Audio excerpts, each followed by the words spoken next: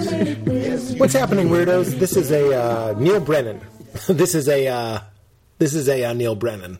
This is a pre-quarantine recording. I enjoyed putting out Brady Novak's episode. It was so well received. I'm still so grateful for how wonderful that conversation was. So I figured, why not continue? We have a couple backlogged episodes. Why not put out those, and then we'll go back to our Zoom casting. So this is recorded right here in this room where I'm sitting right now. My buddy Neil, who I miss dearly, one of the funniest people in the world, came by and we had a lovely chat, and I'm excited for you guys to hear it. I do want to say that my Simpsons, I don't know if you guys know this, I wrote 2 episodes of The Simpsons called War and Priests. Get it? War and Priests? Like War and Peace. It's a 2-parter. The first 2-parter since Who Shot Mr. Burns. Very proud of that. Very proud just in general to be associated with The Simpsons, and they are on Hulu now. So if you missed it when it aired, it already aired, please check it out on Hulu. I saw somebody on Twitter say it was like You Made It Weird, and You Made It Weird had The Simpsons as a guest, which I thought was just perfect, because you'll see it is absolutely written by me in the sense that you can see that it's filled with my interests and the types of things that I share on the show all the time. One of which, I do want to say that Charlotte's Web, our friends that make my wonderful CBD hemp oil, are making these Calm gummies that I am swearing by these days. They're really helping me through this time. Go to cwhemp.com/weird. Use promo code KeepItCrispy19 for that. I also want to give a shout out to the Pete's Picks for this episode. Pete's Picks, as you guys know, these are our sponsors, but the reason I call them Pete's Picks is they're actually things that I use and love. Speaking of living on, I have been living on Ka'Chava. Ka'Chava is a superfood plant-based drink mix that is giving me the nutrition that I need and that I'm having a harder time finding. Obviously, in these strange times when you maybe don't want to go to the grocery store as often, Ka'Chava has been an incredible help. Delivered right to your door. It is 100% plant-based. It's got 8 superfruits in the bag, 17 greens and veggies. That's my biggest concern, is how to get greens and veggies in my diet these days. Boom, it's in every serving of Ka'Chava. 17! I didn't misspeak. It's gluten-free, it's soy-free, there's no artificial sweeteners or preservatives. What it does have is coconut nectar, which is a low glycemic sweetener. So it is sweet and chocolatey, or vanilla-y if you're nasty. And delicious. I mean nasty like Janet Jackson nasty. The vanilla is really good.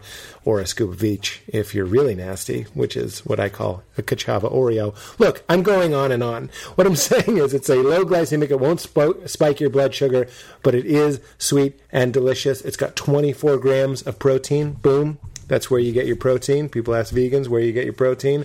Boom. 24 grams. And it's in a liquid, so it gets into your cells even faster. 9 grams of fiber, and it's actually delicious. People take it for weight loss because it keeps you full for 5-6 hours. People take it because they're in a rush. It's like a meal and a pill, basically.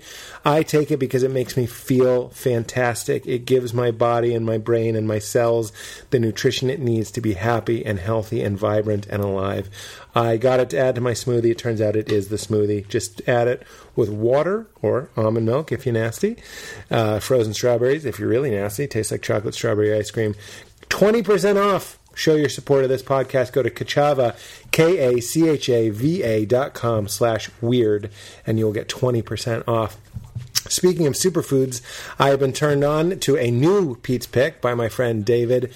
He turned me on to Tahitian Noni juice. Tahitian noni, I didn't know, is a Tahitian superfruit known for its medicinal properties that's been used by healers for thousands of years as an ancient health remedy. And in the modern age, we've backed that up with science. It's proven scientifically to boost immune activity and naturally enhance energy and support overall wellness. I've been taking it for about a month now. I will say I look forward to it. I find it to be revitalizing and delicious. Tastes a little bit like pomegranate juice, if you've ever had pomegranate juice. But my favorite thing about taking Tahitian Jew is that I know that I'm doing something good for my body. They did a clinical double-blind trial, or several trials, with placebo that showed 4 ounces of Tahitian Jew twice a day increases your NK cells by 30%. NK cells are your natural killer cells, which are what your immune system uses to fight off disease. So you're getting 30% more ammo to fight off infection, disease, whatever. I love knowing that I'm not powerless in that fight. I can do something to make myself healthy, happy, and vital. So I have been swearing by it for a month. I love it. I plan on continuing to do it. Just put a new bottle in my fridge door this morning. This I also take with, I always forget to mention this. I almost forget. That's why I wrote it down here.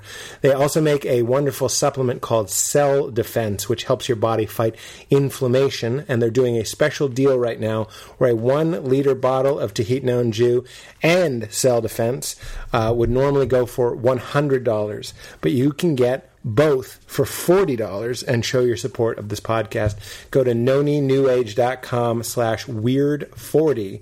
Do something healthy for your body. Show your support of the podcast. noninewaage.com/weird40. Get some Tahitian Jew in your system. There's a third Pete's Pick on this one, which I'm happy about. I'm wearing them right now. Tacos! I'm wearing tacos. MeUndies is my favorite underwear. I heard about them on other podcasts, and I decided I was 40 years old. I was like, it's time. It's time to upgrade my entire underwear selection. I was tired of these mismatched, ill-fitting, wholly, just tired out, stretched out, band, not that soft underwear. And I was like, I'm a grown man. The first thing I do in the morning after I shower is put on underwear. I want to have that be a good moment in my day. So I tried it. And the best thing about MeUndies is you can try one risk-free. And if you like it, do what I did. Did a complete closet overhaul. I have new neighbors, and they're always like, it sounds like they're inflating an air mattress. Can you hear that?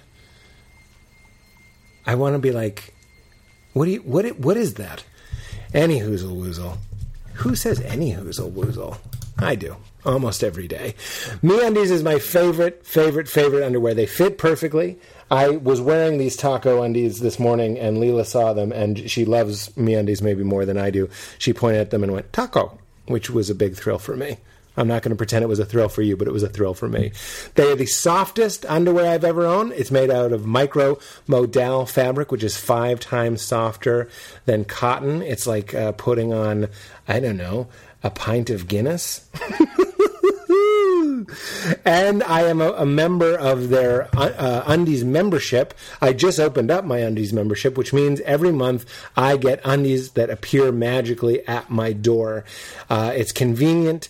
You never have to leave the house. I get clean, fresh, fun underwear that fit fantastically, that put me in a good mood because the fabrics and the patterns are so great, and I swear by it. And if you want to do what I did and what Val did, a complete underwear overhaul, I completely and sincerely endorse MeUndies. You can do that and show your support of this podcast. Go to MeUndies.com/weird for 15% off your first order, free shipping, and 100% satisfaction guarantee. MeUndies.com/weird. Get these taco ones. These are fun. There's little smiling bottles of hot sauce and little smiling tacos. And if you have a baby, they'll point at it.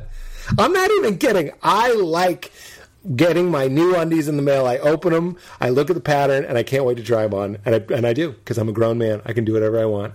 You can too. Go to MeUndies.com/weird. Show your support of the podcast. All right, thank you to Ka'Challa. Thank you to Tahitian Jew. Thank you, MeUndies. And get some Charlotte's Web. We're going to throw them in the mix too. And guys, enjoy. This feels like a special series. Enjoy. Two people talking back when two people could talk in the same room, or as we used to call it, just a normal day.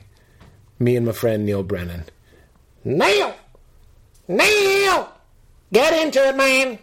Get into it. Pete Earth.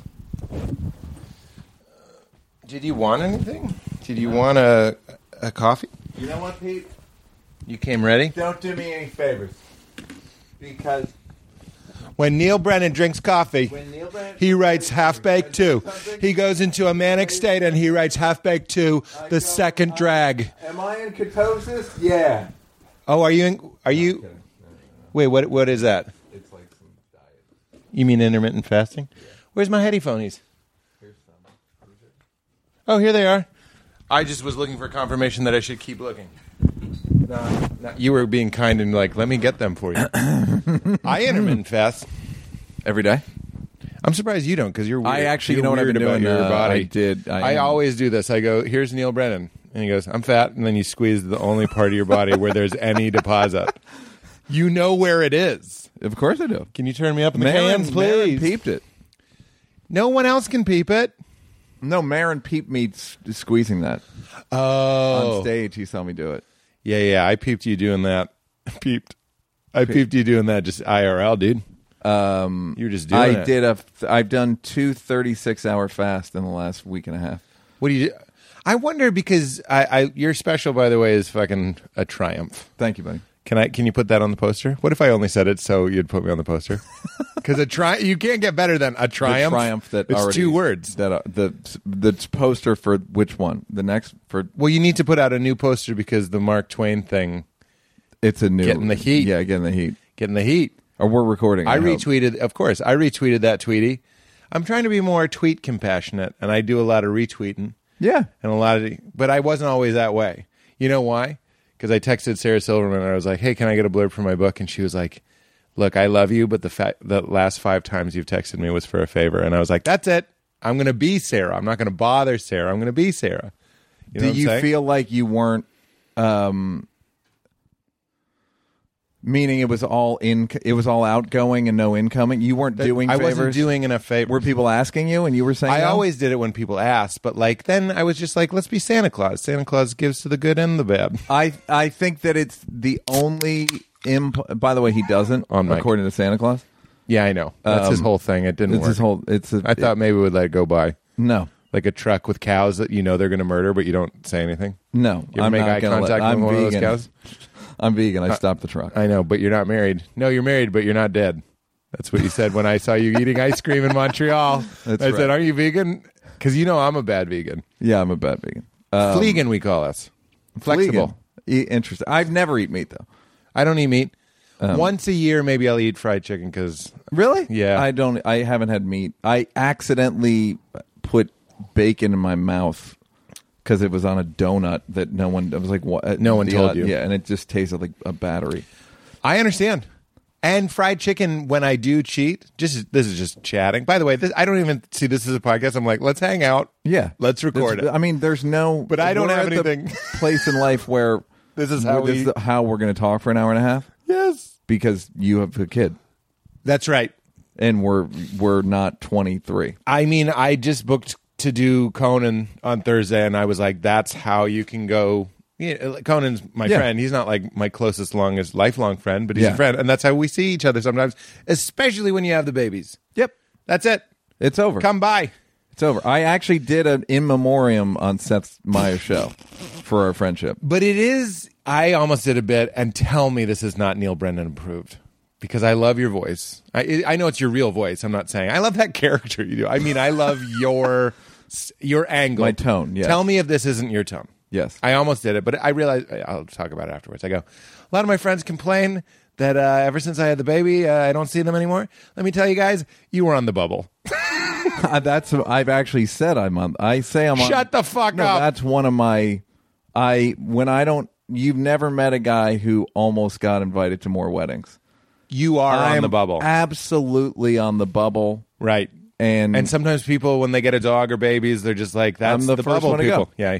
I mean, and especially, I'm not married. I'm single. So women don't want me around their husbands.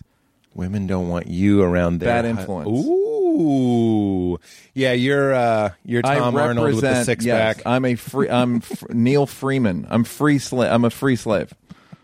Freeman Brennan. Of all the names to pick, I got to say, go with Freeman. Freeman is what this is a bad sketch. This is a bad sketch. It's like we're obviously we couldn't do it. It's about you do it for Chappelle Show when you're picking your name. I can't even pitch it without confidence. You know what I'm saying? Yes. And people are open micing like Freeman. Is that too? Because a lot of free slaves picked the name Freeman. Most of them did. That's what I mean. It was a It's- good way. How else would you let white people know you're free? It's the best thing you got. Yeah. I mean, I'm not saying as a person. I'm just saying that's the best choice. But there were also guys who would like Blacksmith. They the last name Blacksmith. You know what Yeah. I mean? Like, Well, that's what you had Smith to let is. to know. You're right. You let people know. What does Brennan mean? I don't know. Too many angry? kids. How did your dad have 13 kids and then he was like, let's do that again? That's the first My clue. dad is from a family of 13. That's what I mean. Yeah. And then he had 10. Well, Didn't he learn? Well, they didn't. You didn't have a choice back then. You conformed. You mean it was a cultural Irish Catholic thing? It was also just like the world. You didn't. My dad didn't like kids, I remember that. but he wanted. He didn't want to. He liked fucking. I think, from what I gather. the rhythm method, I know it's not the most, but like right after her period, you're good for a few days. Yeah, I don't. It's pretty That's your easy window. to avoid. Yeah, I mean, it's pretty. It's not. She just flushed out the eggs. He was a tax attorney, so he was decent with numbers, and he couldn't figure that out. Apparently, I had a girlfriend that wanted to do the rhythm method, and I had the app. She was pretty cash about it. yeah. I was like, "Aren't you?" And I was doing all the research for how long sperm can live in the human body. It's 3 days. Yeah. So it's really 3 days before ovulation. You should stop having unprotected sex. Also, just for the record, don't do the rhythm method. That's insane. Neil, The freedom with you which devil. Pete. No. I'm not saying. I'm not here to defend the rhythm method. Pete, I think you're being We foolish are about a this. part of a rhythm method. Although every dancer in that video was because of the rhythm method. What were you? What?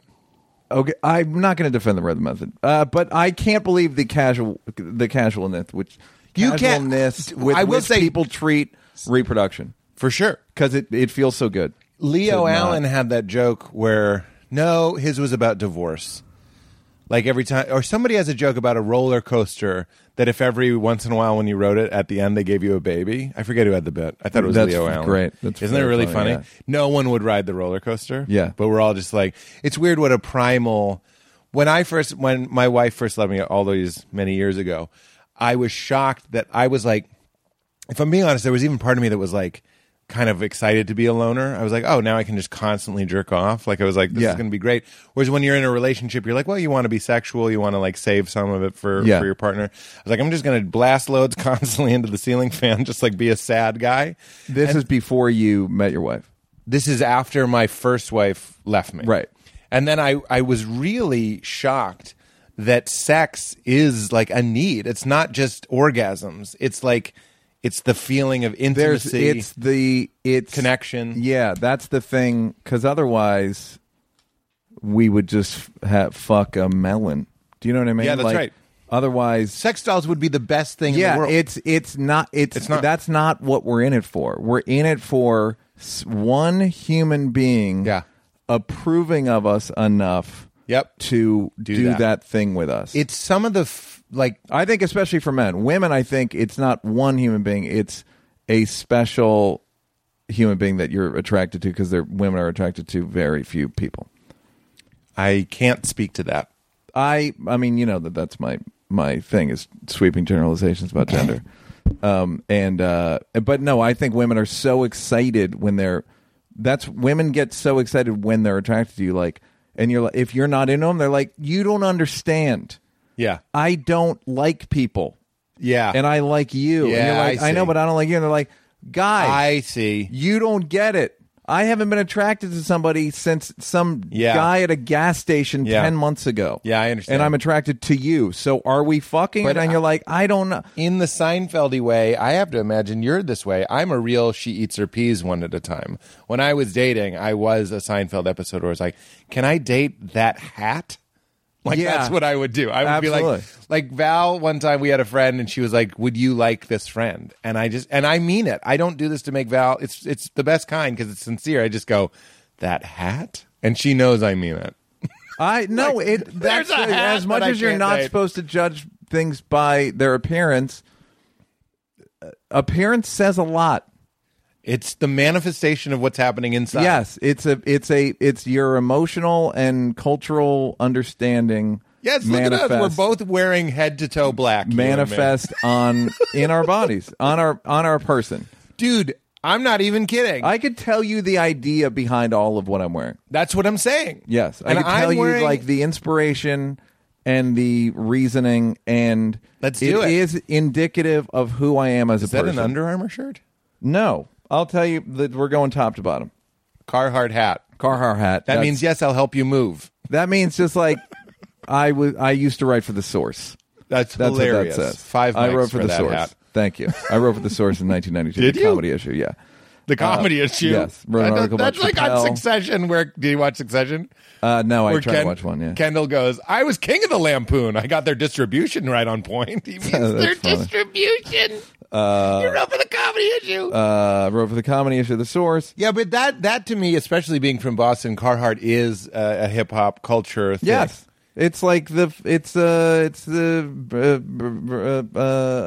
Cypress Hill. Yes. It's like early 90s hip hop. This is my like little nod to early 90s hip hop. Yep. This is a hooded sweatshirt. I noticed in 1999 that Colin Quinn wore a hooded sweatshirt all the time. I like having this because you can put stuff in your pocket. Dude, I just wrote this down. Are you ready? Yeah. Women sometimes are like, where are your keys? Where's your chapstick or whatever it might be? Because they have a purse and we don't. And I'm like, men wear jackets places we don't need jackets. That's our purse. Yes.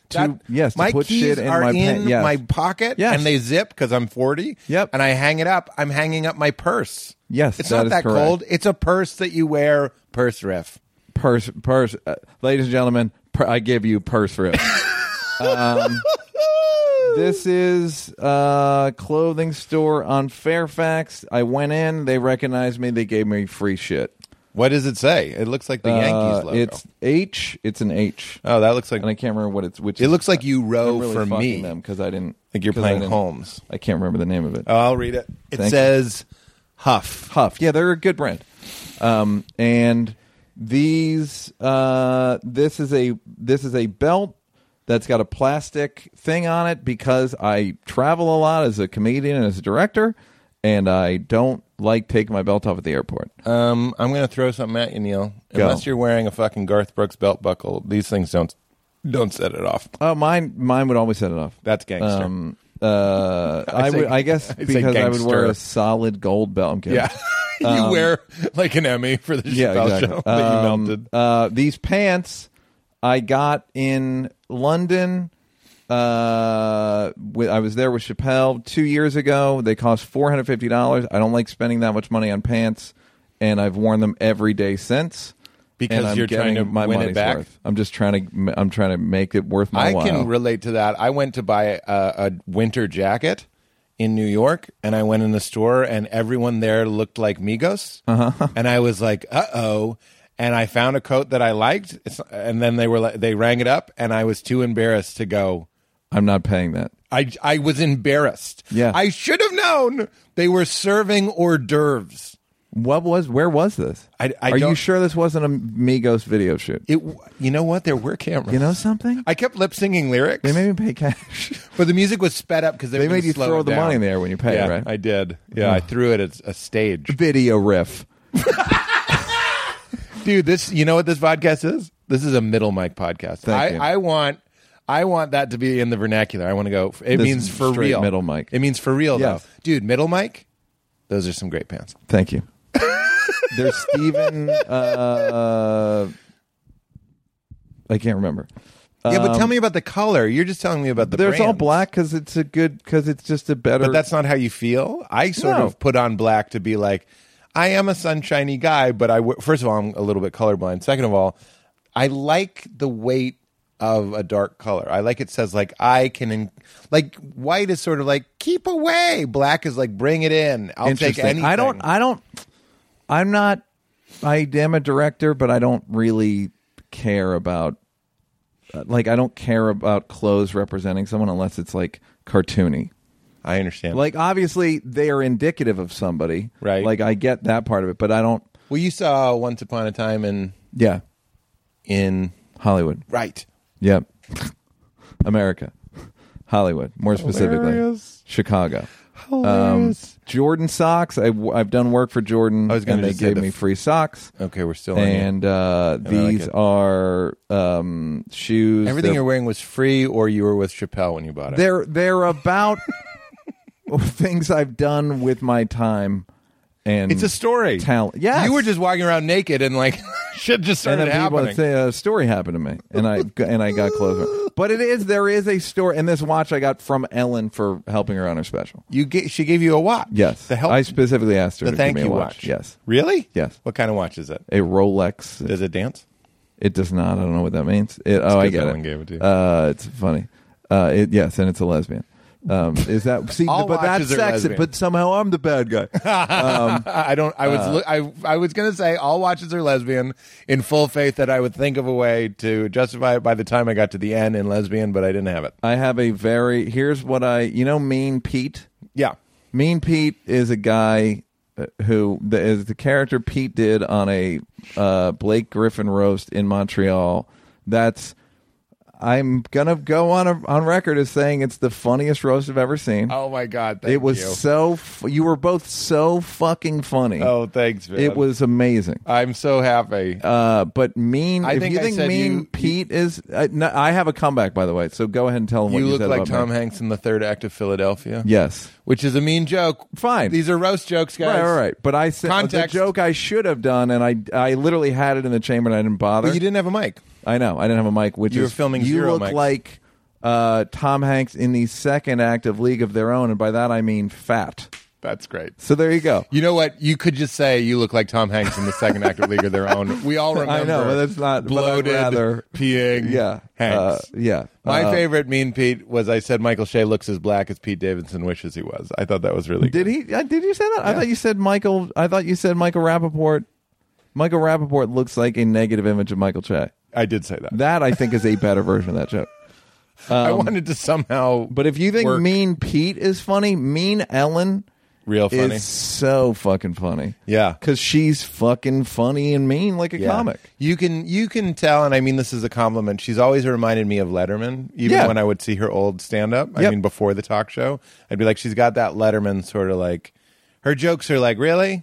There's a lot of really in her jokes. There's a lot of like, you're there. I have a standard and you're not meeting it. Yeah, that's right. Her wife, Portia, I had a gold Casio. It's like a $15 watch. That Portia was like, oh, Neil, I really like your watch. So I did the rich person thing. I got her one, right? I thought you were going to say you did the nice thing and gave her that one. No, I got her one. I'm not going to give her that. Now there's two landfill watches. Thank you. Look, we didn't know about climate change back then. This is 2019. How could we have known? I'm 100% JK. That's very sweet. No, yeah. And so I give it to Portia, and Portia's like, "Oh, honey, look at what Neil got me." And she goes, "That's nice, Neil. Where'd you get it? Woolworths." Oh my burn! And it's just like she's fucking funny. And yes. You kind of felt that in the Common Car. Common Car getting car. Carmen Car getting car. Yeah. Oh, yeah. Because like there's that moment. It's one of the few comedians in Cars where Jerry is saying you can tell who the husband is. You know what I'm saying? Uh-huh. Are you leaving me out to dry on this one? Yeah, no. It's like a tense moment. It's like a moment where Jerry is kind of being using gender stereotypes. I was going to say just kind of being his age. You know what I mean? Like that's something my dad would say. My dad would be like, well, you know which one's the husband, don't you? It's the one that makes the money or whatever. Like he's kind of saying that to her. Yeah. And Ellen, to her credit, is sort of like, the fuck are you talking about? I can't endorse this. She wouldn't do it. Nope. But then they left it in the show. That is to Seinfeld's credit. Yes. He left a mistake. Like there's a tense... Or maybe he didn't notice, but I think he noticed. No, I think he noticed. Right? Yeah. I think that's the beautiful thing about podcasts and the beautiful thing about that show, which is basically a podcast, is that like you leave in the errors, like the Ricky Gervais China thing, the joke. Yes. Like leaving that in is now bringing television into the realm of podcasts because podcasts are supposed to be like a safe sort of new media. I know that we might blow the lids by talking about it. But it's like, secret. Yeah. We're just going right into your earbuds. Sometimes people are like, we play your podcast in my restaurant. I'm like, don't do that. Don't do that. This is just us. Yeah, just us. If I was going to do the third act of Philadelphia joke, I'd have to be like, either it's out of roast, or I'd have to be like, you need to understand context, like for 35 minutes. Exactly. These are mean jokes. Everyone's being very mean. Yeah, like I said on because somebody I'd said on my podcast, How Neil Feel, available now. How Neil Feel. How Neil Feel. Are we spelling FEAL? No, FEEL. We all correct spellings. But it's NEAL. Yeah. I need either NEEL or FEEL. Rhyming used to be enough. Back in my day, rhyming was enough. Yeah, I understand. But I talked about working with Al Franken on a Rock was doing a rewrite of a script he wrote, and he did a round table, and Franken was there. And then someone like wrote about it in the Hollywood Reporter or something, and I was like, that Al Franken worked with Rock, and then they did a thing, and they questioned. And it was just like, hey, man, if I'm talking about shit, don't fucking leak. Like, even though it was public, right? It's like, that it was a punch up, a private thing. Yeah, it was kind of like I saw Al Franken and he was cool and I liked him. And it was like, did Chris Rock work with Al Franken and all this stuff? Like, yeah, don't make it a public. This isn't for attribution, so to speak. Obviously, it is, and people make news on podcasts all the time. But ideally, you don't want. It's got to be a really, really famous person. Yeah, I mean this it's not humility, and I know you will know that. I realize I'm Disney World famous, meaning I can go to Disney World no problem. Yeah, great, and I love it. Mm-hmm. I'm also podcast famous, meaning I can kind of say stuff. Somebody, I can't say who it was, but a very, very famous comedian told Mike Birbiglia recently, he was like, I feel like there's you got kind of gonna go under the radar a little bit. You don't want to be, I'll put it this way, Jim Gaffigan was like, never be cool, never be on the cover of Rolling Stone, because then you're really under the microscope. It's like, what's the difference between, I mean, you and I are not famous enough for it to be worthwhile to cancel. That, I guess that's kind of what I'm saying. Yeah, it's not like Kevin Hart. I know 40 comedians who had tweets about homosexual. I mean, you know what I mean? Like, just you reach a certain level that they go, okay, now get them.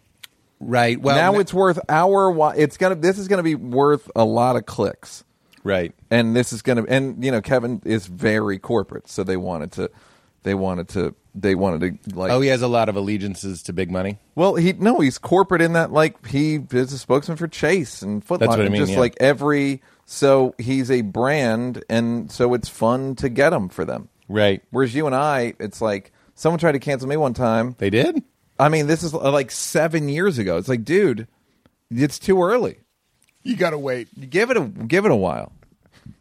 Wait for your us. Yeah, exactly. Like, yeah, exactly. I could see Neil Brennan doing some great horror movies. I have a really good idea for a horror movie. Tell me. I'm not going to. It's too good to. Neil, if you started to tell me, I would have stopped you. Okay, great. I would have been like, that's crazy. Which would you prefer? You want to hear about my dreams? Which would you rather hear? Here's a funny joke. I actually like hearing about people's dreams. What would you rather, if you were dating a girl, would you rather her have a porn on Pornhub, multiple porns on Pornhub, or a character reel on YouTube? That is so fucking funny.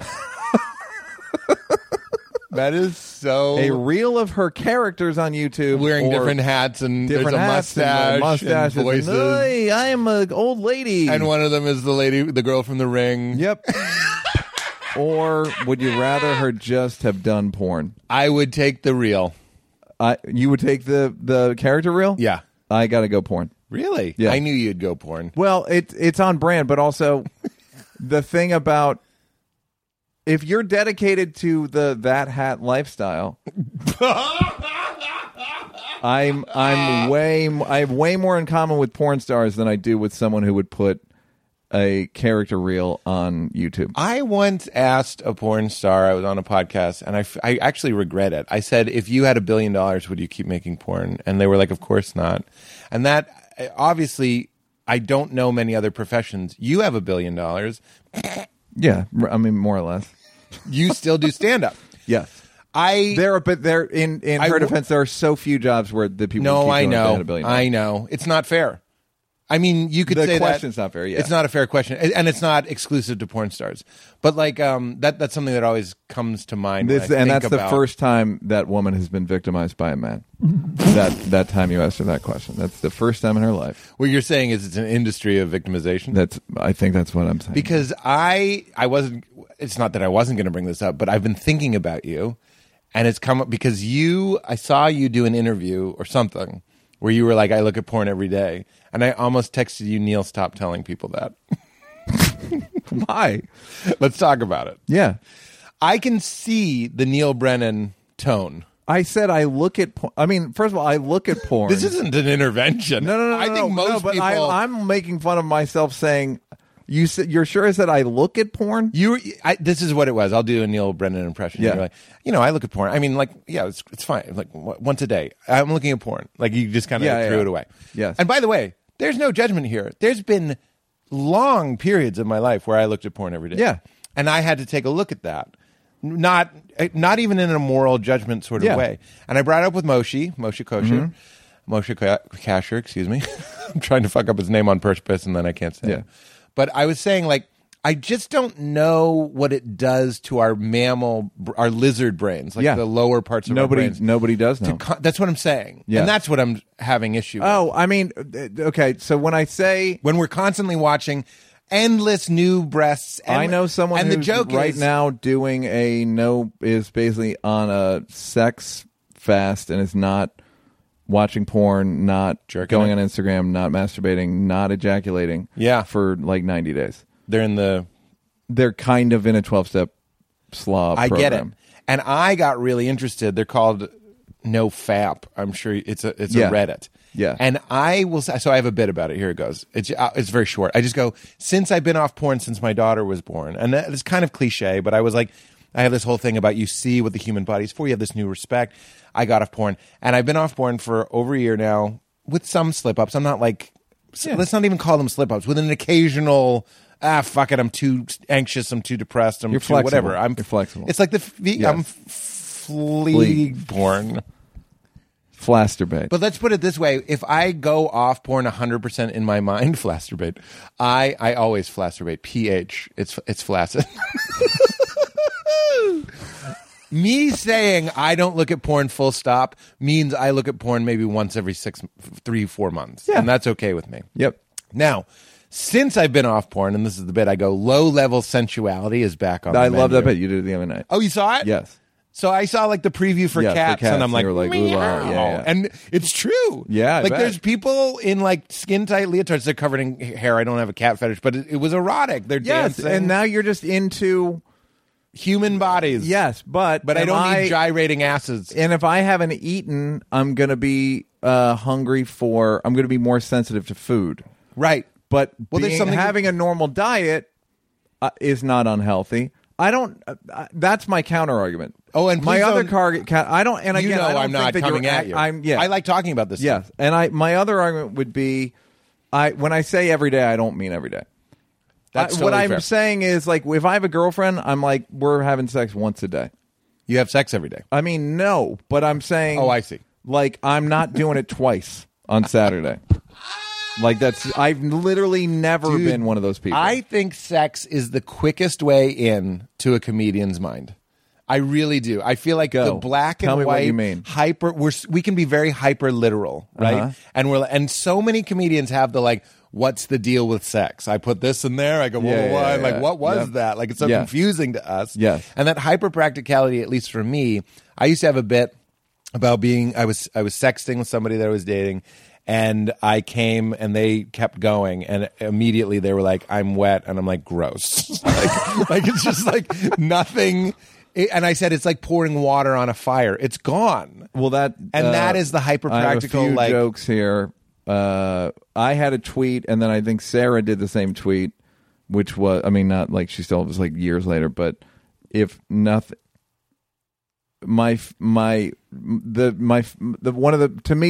scariest genre of horror movie is porn that I'm no longer watching. porn after I've come. Jesus! Then you're like, what the fuck is this? Yes. What are you doing to her? Marin has that bit where he goes, "You're done, but the party's still going." Yes, I love that bit. That's what I mean. That's the cleanest look at a comedian's brain. Yes, is they're paying it to and Nick. But Kroll, I think that what we're all talking about, we're all saying the same thing. I think the human experience is once you're done with sex, it's the furthest thing for you're. It's the same, dude. It's the same with hunger, which you already said. Seinfeld has that great bit. Why do you pay for the meal after the meal? You're like, I don't want all this food. I'm full. Yeah, that's a comedian's brain. That's a sex joke. Yeah. Meaning it's a human impulse joke. Meaning it's the same thing with our anger. You know, when you get really angry and then like the next day you're like, wow, I was on it. That's a funny angle. Yes. And all of comedy is balancing the tension between our clear, conscious brains and our fucking ape bodies. Yeah. That's comedy. And it's never, that's why my closer past 4 specials, including this one, is about sex. And it always will be. I just can't top the absurdity. I had a funny, me and Rock were talking about specials. And I said, but all of your specials close with sex. And he goes, not the good ones. Hilarious. And I was like, no, I can't remember what it was. He's like, not the best ones, I think is what he said. Like, right. There is whatever. Tambourine closes with a relationship bit. Well, yeah, or it's all date. I mean, again, it's like kind of sex. It's not actually fucking. Right. But it's relationship and... Yeah, that's right. And like, no, man, I love you. Like, that's bring the pain. Well, I love your bit about you can't like a person for why you like them. Yes. Like, you date Asian women. I have dated Asian women. You only date Asian women. I only date Asian women. Tweet it. Uh-huh. But you can't say, I like you. Yeah, you like them because of why you like them. Right. It has to be they don't like... Women don't want... You have to like them for everything. But then you've never heard... I'm sorry to just quote the bit, but I've never heard a girl set you up or introduce you to a girlfriend and be like, she's Becky, she's 28, she's brave. Yeah, exactly. It's never characterological. It's always... Well, dude... What I thought when Val and I say this to each other all the time, I'm like, I can't believe my favorite person is in my favorite packaging. That's like, a fucking miracle. That's a miracle. That's a miracle. It's a miracle. It makes me believe when in you're in magic. A relationship that works. Yeah, the amount of things that need to line up, it's insane. It's like, how is any? Well, first of all, I would say the percentage of people whose marriages I think are worthwhile is so small. Yeah. And I would put you on that list almost basically because I don't see you and Val together. Not like, I just don't see the relationship because you hide it. No, I'm kidding. Because hilarious. But like just what you just said indicates that you're in a good relationship. We can be honest like that. Yeah. Yes. Like I'm attracted to this person and they say funny shit. Yep. And I like the way I like their map of the world. And stuff that wouldn't have been on an online dating profile. We didn't meet online, but I'm just saying like questions I don't think they're asking. And what they call the intangibles.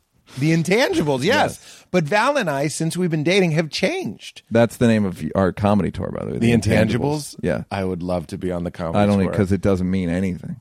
That is so fun. Like people, what do they get? The intangibles of comedy. What the fuck are you talking about? But we dress like mobsters, of course. Yeah. Cigars, big rings. Yeah. Of course. Yeah. The intangibles. But the fact that Val and I have grown in similar directions another is miracle. Insane. Another miracle. Like the fact I'm like super into like Eckhart Tolle. She loves Eckhart Tolle more than I do. Yeah. What if I would deal with it? But it's a miracle that I can be like, and she loves comedy. What if you meet Eckhart Tolle and he's a dick? What do you do then? I mean, I would be shocked. Right, but that'd be funny as hell. It would be funny. Man, that'd be funny as hell. I'd like to write the Shallow Hal Tony Robbins scene, but it's fucking Eckhart Tolle being I don't remember the Tony Robbins scene in Shallow Hal. It's just when Tony Robbins is sort of playing like, he's not even being a dick, but Chappelle reminded me of an observation I made about Shallow Hal. Hey, Neil. Which is, he reminded me like recently, he goes, it's like your Shallow Hal observation. That's what's nice about knowing someone for so long. Yeah. He goes, I go, what was my observation? He goes, so let me get this straight. Everyone who's fat is nice.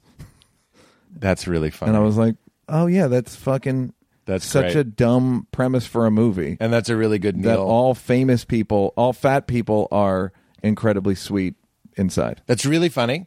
I am writing currently a new book about the deep spirituality of stupid shit, basically. Great. And any body swap movie, whether it be black to white, which is the opposite of what you normally write, just the stupid shit about spirituality. You folks, are fun. Folks, I haven't read them, but folks, it was right there. You see a joke. Have you read Casher in the Rye? Tell you. I have read Casher in the Rye. Oh, I was just going to bad friend you. No, I have because I felt like I had to. Did it was. No, I actually read it. And I will say that Casher in the Rye informed the way I ended Three Mics. Oh, wow. Because I found the wrap-up of Casher in the Rye to be too tidy. And you wanted it to be... I didn't want it to be... I just was like... Neil, the squint thing fucking chills just remembering it. Yeah. That you have to squint to see it? Yeah. That's fucking... I have the chills. Thank you. Life. We were watching it. I was putting it on again while we were waiting for you. Yeah. While we were setting up. You weren't late yet. Burn. You have $1 billion. You fat fuck. You fat fuck. I should punch you in the face right now. Funny. I should punch you in your fat face right now. And then I cry and you go, there's no crying in baseball. Exactly. And then we put on Bruce Springsteen. No, the one from Philadelphia. Sorry. Yep. So we were watching that and I was like, wow. Sometimes when I'm on stage and I'm talking to people and it's just about some bullshit, I'm like, this is crazy that I have 300 people captively listening to me and I'm not saying something of deep importance. Yeah. Do you ever, I mean, that's sort of what you remedied with Three Mics. Yeah. Well, I knew I didn't want to be glib for an hour. You mean stand-up? I mean, Yeah, I think stand-up is you want to hear me be glib for an hour. You want to hear glib observations for an hour, or glib reframings of life, right? Or glib interpretation. How do you feel about snideness? Glib interpret. I mean, I just mean our tone is generally, as comedians, it's very like, I got this figured out. To sit back, here it comes. Yeah, that's right. And I knew I am too like that in life that to do that for an hour is not appealing. Well, Neil, I've known you a very long time. I love you. Yes. And I watched that special and I was like, oh, fuck, it was right in front of my face. Like, you sort of feel like, of course he's dealing. Yeah. I was guilty. I was like, of thinking I was cold, bored, and superior. Yeah, I didn't think you were cold. I thought you were just like a concrete badass. Like what you joke that your black friends would be like, you don't give a fuck. I was like, Neil doesn't give a fuck. Yeah. And you go, because I'm sad. Yes. And going back to the comedian Mark Curry actually said he doesn't give a fuck in front of the Laugh Factory in 1994. I remember Mark Curry. Yeah. Little head, big teeth. Okay. He's like your size, big. We're talking about somebody else. Yeah. I'm talking about a dude at the Boston, black guy, little head, big teeth. It doesn't matter. My point, it kind of goes back to the body swap thing. That was Kevin Hart. It was Kevin Hart. That motherfucker. You stupid motherfucker. That little head, big teeth. You stupid. I think Kevin Hart has a proportionate head. No, Kevin Hart's good looking. No, he's good looking. Yeah. That's why it's fun to make fun of how short he is. Yep. He's actually here. Kevin? Okay, come on. Kevin, are you hiding in the elliptical again? Kevin. He was behind the three button. Okay, what? come on. I mean, he's not that small. Now we're being comical. Yeah, we're having fun, though. He goes back to the body swap thing. So my point about body swap comedies is we know that what we really are, sorry to get this way, that's how I do, we are our consciousness. And you can take that consciousness and put it in different things. And your consciousness woke up in an Irish Catholic family. You looked like that, and you kind of grew around. But to make it less woo-woo, you can just say your brain, your awareness that's happening. That's who you are. And that's what all body swaps are saying. Let's move them around. What would it be like if you were in this one or this one and this one? That's a very deep idea. Yeah, I have resting dick face. Now, when people say, RDF. You seem mean or you seem... And I'm like, I know. Yeah, I know. It's just your packaging. It's just, I literally can't control it. Like, to the point where I was like, should I wear clown makeup on stage? That's hilarious. Like, would that help? You could wear Deepak Chopra red frames and then people would be like, you mean Fabulous Neil? Fab O'Neil? FNB? Fab Neil Brett? Yeah. But that's what I'm saying. And yes. I fucking made the mistake. The Shallow Hal thing, your joke stands. Yeah. Not all heavier people are nice. Yeah. But not everybody is their packaging. So not all beautiful people are interesting or thin. I think it's worse than that. I think people that we give credit for, we give credit to who they are, and I'm talking about actors, is mostly they're just models. I completely agree. The thing I like about comedians is, and I think that the reason why comedians are so popular and so valued by culture, I think comedians are so valued by culture right now, but I think it's appropriate. I think it's deserved. Because it's an interior thing. Because, yes. It's an inside Because thing. You can take me, you can take my inner person, right? Yep. And you could put it in a better looking person, worse looking person. Body swap. You could body swap, and you would know it's me. Yeah. I take Joaquin Phoenix's personality out of Joaquin Phoenix. I don't fucking know this guy. He's just some fucking guy who works at fucking Whole Foods. And by the way, I feel like name that's a bit. any actor. Well, take him out. I was going to say Brad Pitt is one of my absolute favorites, and I think he's one of those gorgeous people that's done the work to become a great actor. He didn't necessarily need to, because in Once Upon a Time in Hollywood, I'm like, look at this motherfucker. Like, it's just, I've said this a million, but if you give photos of beautiful silverback gorillas to gorillas, they'll look at them all day. Well, we've probably talked about this. Statistically, I think we talked about, they offered monkeys cherry-flavored Juicy Juice. That's their shit. Or watching video of their pack leader. And they prefer to watch videos of pack leader. Wow. Over Juicy Juice. Whoa. Yeah. I don't remember that. Yeah. So when I'm watching Brad Pitt, that's my pack leader. I go like, look at how fucking effortless he is. Brad Pitt is beautiful. He's great looking. And dude, take his personality out, and what do you know about Brad Pitt? Ha ha ha ha! Well, he laughs is like he? that, right? But you could give me 20 attributes if you just see 3 mics. I could put you in Joaquin Phoenix, and I'd go Neil. Yes, dude, that is some fucking cold ass. Yeah, but that's why I think actors are. I've had actors agree with me that they are emotional models. That they're empty vases. They're models. They look like models. Yeah. Almost all of them. Even I would see Steve Buscemi in person. Steve Buscemi's pretty good looking. I agree. He's charismatic. He's charming. He's charismatic. He's got charisma. He's movie weird looking. Yeah. So he's weird looking in a movie, but these people. Have you been to fucking Somerville? I don't know. Yeah, no. But I'm saying like 90% of actors is just what do they look like?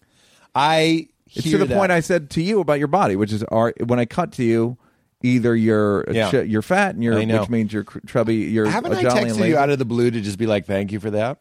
It's weird to think that I came to LA expecting more people to just be like, what are you doing? Help you? Yeah. Yeah, but it's I guess it's helped me even though you took some discomfort.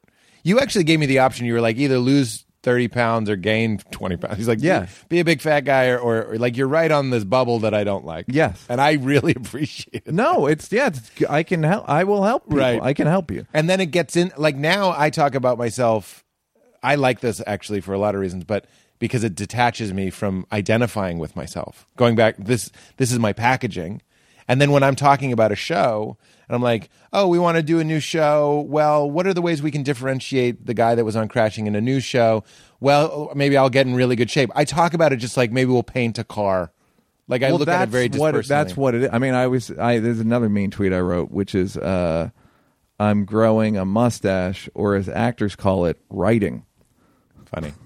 Which is like, what are you doing?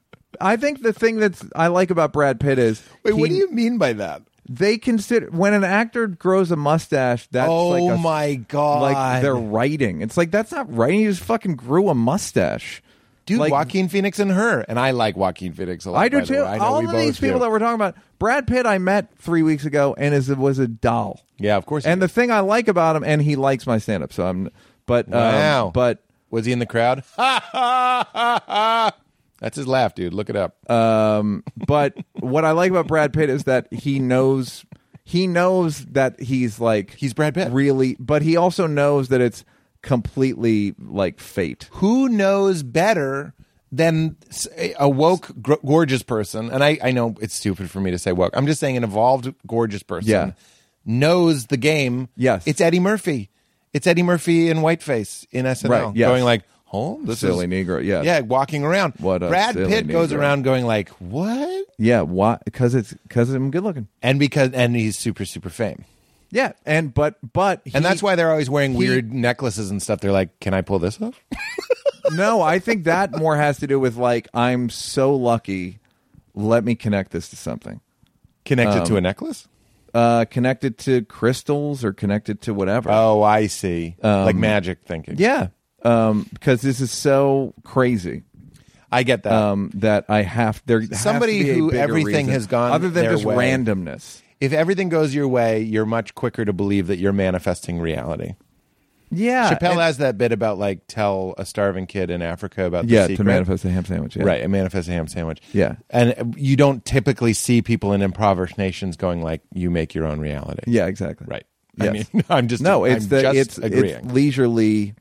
It's elective. It's like, but Brad Pitt going bad and unconverted. I just mean his worldview. Brad Pitt would not like. If Brad Pitt believed that it was not magic, and that if he would be Dusty Rhodes in Face in the Crowd. Do you ever see Face in the Crowd? No. One of the best, really? Maybe the most cynical movie of all time. Oh. Elia Kazan, Andy Griffith plays a guy who basically wins American Idol, and it's the most cynical movie you've ever seen, to the point where Andy Griffith apparently yelled at Elia Kazan like, "You fucking broke me." Doing the movie, yeah. Because is it a movie about believing your hype? It's a movie about cynicism toward the audience and cynicism toward like what people will buy. I get that. I think it's a very... How do you do when it comes to believing your hype? Are you guarded? It sounds like you're... No, I am lucky. Here's where I'm lucky. In regards to this, it's a hindrance, but it's in regards to this, I'm lucky. Because I have resting dick face, RDF. My jokes have to be damn near perfect because I can't sell them. You were pretty floppy moppy in your special though, and I was like, "Look at Neil." Oh well, yeah. Come on. Neil. And that's not even good. By the way, I'd had a panic attack the night before. What do you mean? I took a quarter Xanax for 3 mics. Wow. Which I hate. I hate that I did that. My breath is shallow, that whole special. I watched the other day. I was like, fuck, my breath's shallow. All I care is that you're not yelling. I love that you're cool. Oh, yeah. And yes. You do it well. Yes. And you're not I don't think that I'm without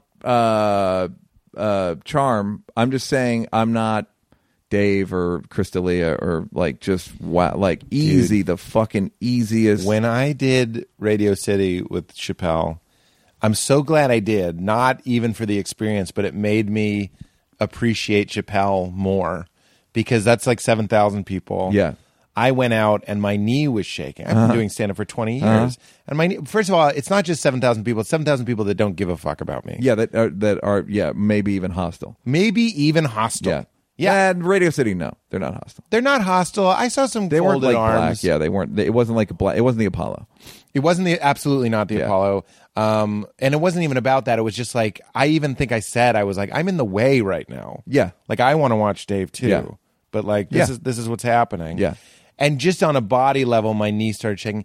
I was proud of myself because I walked around a little bit. I know. I know exactly what I'm talking about. I know exactly because the thing that happened with comedy, I compare it to the altitudes program. Like what your body does one thing at one altitude, the next altitude, first time you do TV, you don't know what your body's going to do. That's right. First time you do a half an hour, you don't know what your body's going to do. First time you do a 2,000 seater, you don't know what about. Every venue, there's a new. Your body's like, where the fuck are we? It's a new altitude. The fuck are we doing? And it is like the space, like where it's like your face, literally your knee is shaking. Yeah, at that altitude. I've flown a lot of planes, but now I'm on a rocket. Yeah, and I'm like, that's weird. It's the same instrumentation. Yeah. And dude, I have a long story about Radio City. I won't bore you with, but there was no hang. I'm sure you did it. Yeah. And when I was shocked that I was just like in a room by myself. And I had my phone in a bag. It's this whole thing that I was like, it made me feel so unwelcome. Yeah. Also, it has nothing to do with Dave.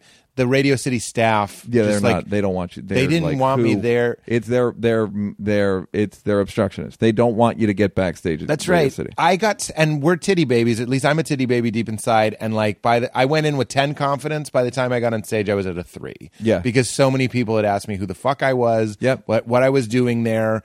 Give me your surrender your phone. I'm on the show. Give me your phone. I have notes on my phone. Give me your phone. Yeah. Then I was alone, and I was picturing a green room with. I thought Dave would be there. I thought Will Sylvans would be there. Yeah. We were all separated. Anyway, you're like a Muslim trying to get into America. Go ahead. I go out. Cypher Sounds brings me up as like he says this is a hard ass motherfucker. He does like an ironic intro. Yeah. Talks about how street I am. Yeah. They stopped clapping and laughing before I got to the mic. It's a long walk. Yep. And then my leg was shaking, and the timing of the laughs was so weird. Was a half a beat off. And nobody told me that because there was no fucking hang. There was no. But that's just big venue. No one would think to tell you that. If I had been in a green room with Will Sylvans, I think he would have been like, "Hey, just so you know, I can't do the voice." There's just so you know. Hey, just so you know. Yeah. Handshake. It's going to take a half a beat for the laugh to reach you. I've done other huge. Did you do Oddball? Didn't they have? I've done other huge venues. Yeah. It's not the same as Radio City. Interesting. I did just recently. We did the Garden, and because of the layout, the laughs came in real time. It was the best. Which Boston Garden. It was for Comics Come Home. Yeah. At Radio City, it was like when a truck goes by, and then a second later you feel the breeze. Yeah. And you're like, what the fuck? Yeah. So I tell the first joke, and I'm like, I guess that didn't work. Anyway, the point of the story is the counter quickly is I was comfortable there, and I was happy. I was thankful to my body. Because your body was like, we got you. Yeah. Dude. I think it's so funny to be stuck in this thing that is so confident and at the same time so vulnerable. And it kind of goes back to what we're saying about you seem so whatever. Yeah. And of course you're dealing with everything. And a comedian can be like, I'm here to rock Radio City. Chappelle asked me to be here personally. And then by the time 3 people ask me who the fuck I am, I'm like, I need my mom. Yeah. I want to ride home. Yeah. Somebody, I was talking to somebody goes like, nothing bothers you. And I was like, everything bothers me. I know. Not to be narcissistic, but I had the fantasy. I was like, I wish I could have been the friend that when we were at Swingers, where you told me the weight thing, which was hilarious. If I had been like, Neil, are you sad? Like I not in a trite way or a magic trick way, but like it's sort of right in front of your face. Yeah. Why couldn't I have been like, nobody's that hard? You know what I mean? No. By the way, I went to, everybody is both the Gwyneth Paltrow and the heavy person in Shallow Hal. Everybody's everything. Yes. The point of the story, because I want to go back to what we're talking about, sadness and stuff, is when Chappelle went up, he looked like he was in the tub. I don't mean he looked like he was in his living room. He looked like he was in a bath. Like, I think I have video of him. Like he looked more comfortable than I am right now. I think it might have been from Radio City, where we're talking. Literally, we're just talking on the side of the stage. The lights come up behind him, and he just walks away and goes on stage. Yeah. And I was like, maybe I was with somebody, and I was like, did you see that? Yeah. It's like a nothing happened. There's no difference. He'd rather be on stage, is the truth. He'd rather be on stage all the time. Because he's just a ham. It's like D'Elia is just a fucking ham. So I'm not really a ham. My thing is like, I will write the jokes and I will deliver them as best as I can. Yeah. Because your time is valuable and I don't want to be embarrassed by failing. Yeah. And so I'm lucky in that I don't think like, I don't really look at, like the other day I wrote about Half Baked on Twitter. Like I literally did a poll. I don't know if you saw it. Where I was like, is Half Baked good? Yeah. 70% said yeah. I'd said on the Twain thing it's not good, and I kind of stand by it. So, but then everybody started tweeting back parts of it, and I was like, that's fucking I was like kind of sold on it being funny, right? Yeah. And then for a second, I got to, you've done a lot of fucking good funny shit, man. And then it kind of, before I could even hold it. Yeah, it's like, I don't think it's, sometimes I'll say to Rock, like, you're one of the best comedians who's ever lived. And it'll be like, da-da-da. I go, it's not going to make a difference day to day. Yeah. It doesn't, day in, day out, you're still stuck in you. You're still stuck in this dumb fucking, I got to put food in my mouth and chew it and swallow it. That's and then make poop. And people eating alone make me so sad because they're just like, I need this. Like, there's no social element. They're just like, if I don't get this soup, I'll stop. It tells you what it is. Yeah. It tells you what it is. Yeah. It tells you what Che made a funny observation, which I agree with, which is like, he's like, I don't like eating with people on dates because I think it's too intimate. And he's really not wrong about like... It was in the pilot of My So-Called Life. She makes the same observation. Oh, great. I can't believe we do this with each other. Another Che So-Called Life crossover. He's always ripping Claire Danes. So much. Always. So much. Including the new shit. Anyway. The shit on terrorism. Yeah. I couldn't think of the show. We both tried.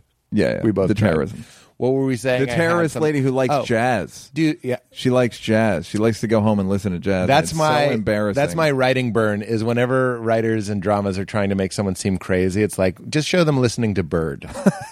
Because it sounds like... Yeah, like, wow, that's me. It's like they must be insane, because that's what it sounds like in their head. Yeah, what? Your black people can only be sad by playing the saxophone is the funniest thing I've ever heard. So fucking funny. Somebody said that when at the opening of Three Mics, which Seth and Trevor were at. Seth, Trevor, John Legend, and Chrissy. And you go, that's all right. That's pretty. You want to do well there. And Chris and Dave. Wow. And somebody said when I did that joke, they both looked at each other like, fuck. I love that. Yeah, I don't know if it's exactly true, but only jealousy. Only I wish I had written that counts. Both of us. You know how fucking valuable that would have been. That is. You know how much money I could make off that joke. The saxophone tour. Fucking yeah. I can build a fucking special around that. Spacklesophone, because you're building it. Listen. Mm-hmm. With Half Baked, this is something that I've been realizing. I tried this on stage. It doesn't work. I feel like anybody reviewing something should have to write a 1-page, single-spaced essay on the state of their life at the moment.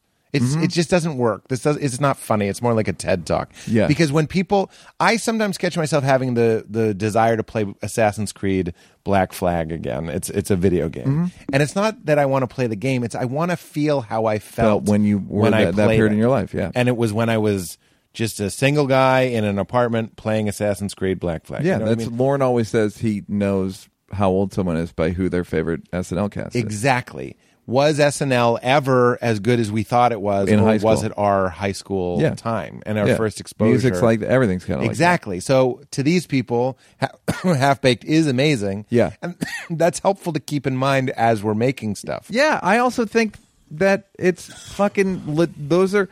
I look at the jokes and the jokes that people were quoting, and I'm like, that is fucking pretty crazy that I was able to write that when I was 23. Yeah.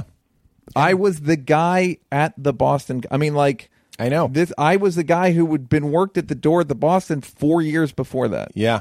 Do you know what I mean? Like the Boston from your show. Yeah. Like that's pretty fucking impressive. Like not even. I'm proud of him. That's fucking good for you, man. I'm proud of that, Neil, too. Yeah. We kept trying to get Chappelle to come by and see the set. I'm sure. Yeah, but Queens and during the day and please.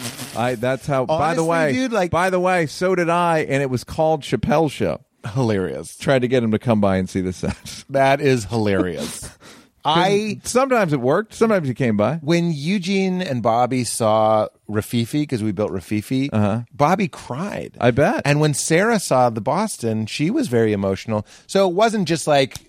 I don't feel that you talk about starfucky. I don't feel that starfucky about Chappelle. Don't get me wrong. Come on, fucking coolest in the world. But I actually thought it would have meant something to him. I think he would have fucking broke down in a good way. My understanding of all this stuff is, it's, like when I had to write the Twain thing about Dave, I cut a joke where I was like, asking to write a tribute to Dave is like, them going, hey, write a tribute to your neck. Hilarious. Like my neck. It's so part of me. Like, so even the Boston is there. Yeah. It does exist in my mind. I've seen the video of it. Like it's a part of you. Yeah. It's just like, it's seeing the video of it. was it's emotional because it's so. Oh, it's this thing that it exists. It's like it exists in my mind. Yeah. It's like this person that died or something. It's a part of my subconscious. Yeah. It's like a dreamscape or something. Yeah. It's almost would be worse to go. Yeah. Yeah, and see how we got it wrong a little bit. Or whatever. We had to make it a little bit bigger for cameras. Yeah, exactly. But I know I probably said this. You did the podcast, 5 years ago? At maybe more. Maybe more. Yeah. I still remember being in the hallway at the Boston, and you were going to go on next, and all I did was get bumped all day. It wasn't even bumping. It was just like, you go when people stop coming. Yeah, when it's not worth going anymore. Yes, that's exactly. when you'll go. And then you were there, and they were going to put you on, and then you wanted a minute to get ready, and you said, "Put the kid on." Yeah, and you meant me. Yeah, you meant me. I think I meant it in a way of like the kid. No, I know, like a showbiz. Like it was the kid stays in the picture. Yeah, but like. It's hard to, maybe it's not hard to believe, especially the young comics listening.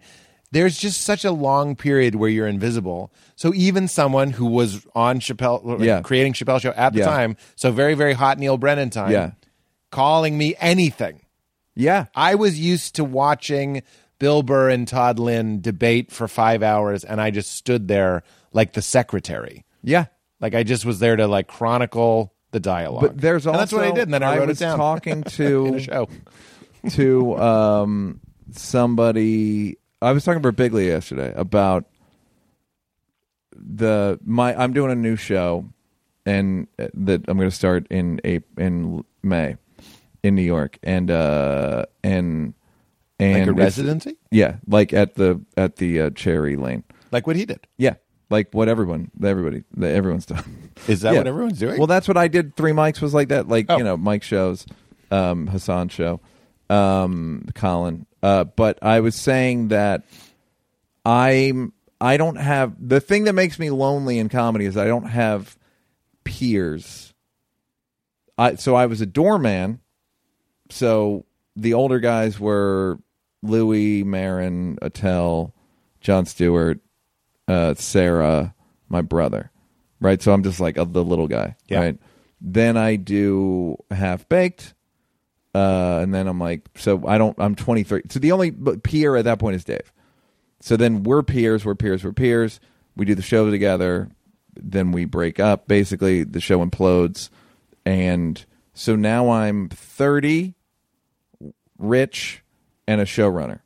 Then I really start doing stand-up. Right. So you're like Ricky Gervais in that way.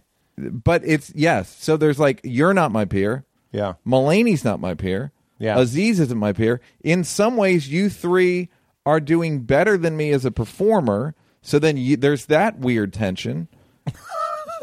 And I don't know about that. No. But I'm saying, like, you've had fucking many TV shows. Like, right. That's not, I've had no TV show. Well, I had the fucking, whatever, Sundance or whatever that was. But, like, I've had or Mulaney let's go with Mulaney and Aziz. Sure. They're not my peers. Kroll's not my peer.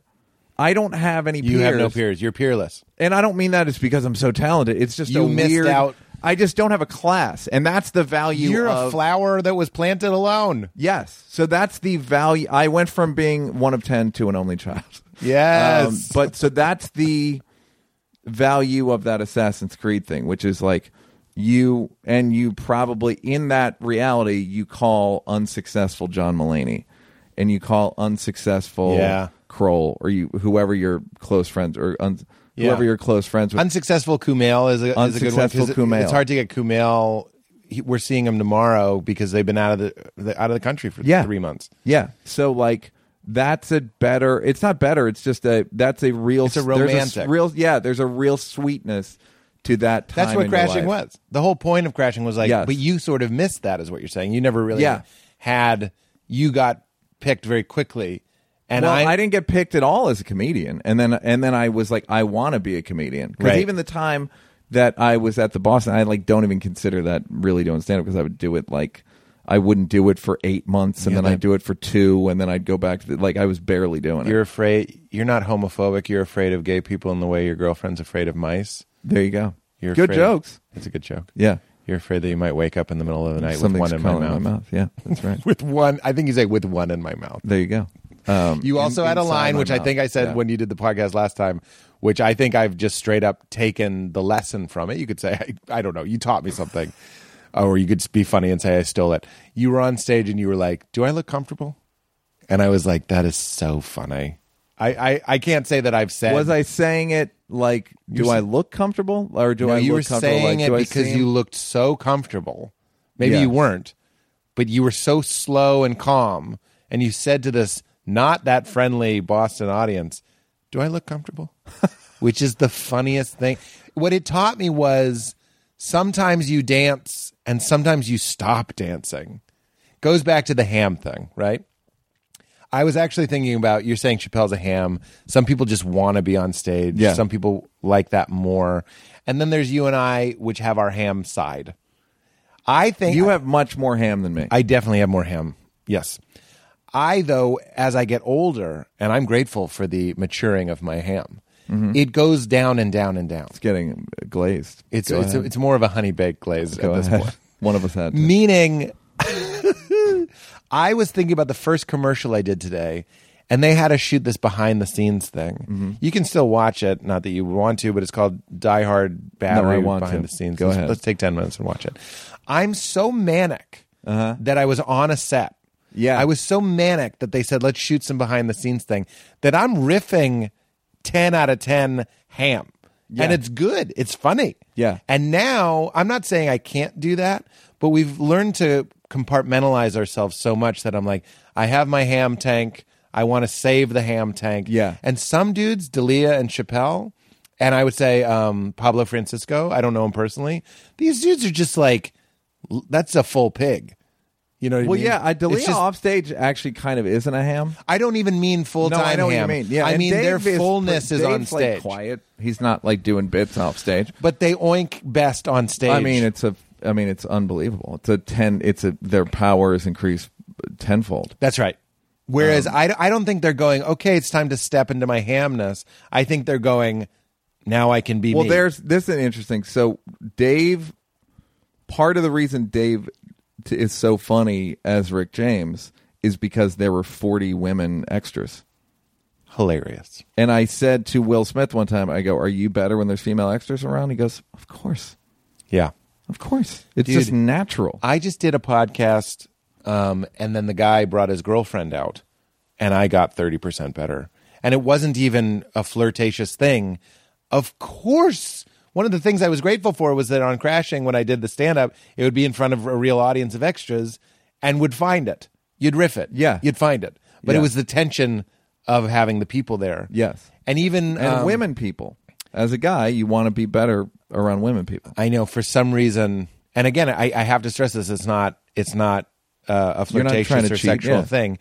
But like, Katie is our usual tech. And that was like, I was like, yep, I know you're here today. Hilarious. But I don't think it's a mistake. Katie just happened to be the tech, that those early podcasts were better because there was a girl watching. Yeah. That's like one of those things. Do with that what you will. Yep. I don't know. Is it sexist? I don't know. It's definitely natural. But that's what basketball is. These guys take the crowd out. The game's going to be different. Correct. You know what I mean? No, but to that point, I've heard guys on commercials will be like, when you do basketball commercials, couple tricks, they lower the rim, and the guys will go, I'll give you 3 dunks. They don't want to do it. No. Hilarious. Because it's like, they could get hurt. It hurts their wrist a little bit. All this stuff. It's a little bit inconvenient, right? Yeah. And then women will come on set and they'll be like, let me get one more. Hilarious. Like, they just can't help it. For me as a performer, Val has noticed this my whole life, because Val is doing more and more creative stuff. No character reel. She's doing more and more creative stuff, and it feels very nice for me as a performer to live with somebody. And she goes, I get it now. I get why my entire life is trying to tweak the levels of what makes me creative, funny, productive. And like little things like I'm better if there's women in the scene. You can see it on Crashing. The scenes that I'm doing with women, even the podcasts I do with women, I just like it. Yeah. It's because when I was a kid, girls wouldn't talk to me. Yeah. And now I'm like, I'm talking to a girl. This is exciting. Yeah. It's fun. You're stimulated. And I'm also a very feminine person. I like talking about emotions. I like talking. Yep. I like being open and honest. I hate, dude. Not to get into this. I just watched a clip today that really just brought home exactly the type of masculine energy that I grew up with that I hate, which is why I love women, because I'm from Boston. And in particular, women were the only place I could go to get like feelings talk and like gossip is even These are fun. Boston women, so they're not even that emotional.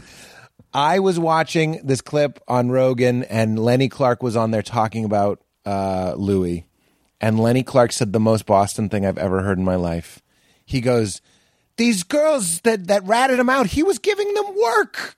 You don't do that. I was like, excuse me? Yeah. And it brought me back to trauma.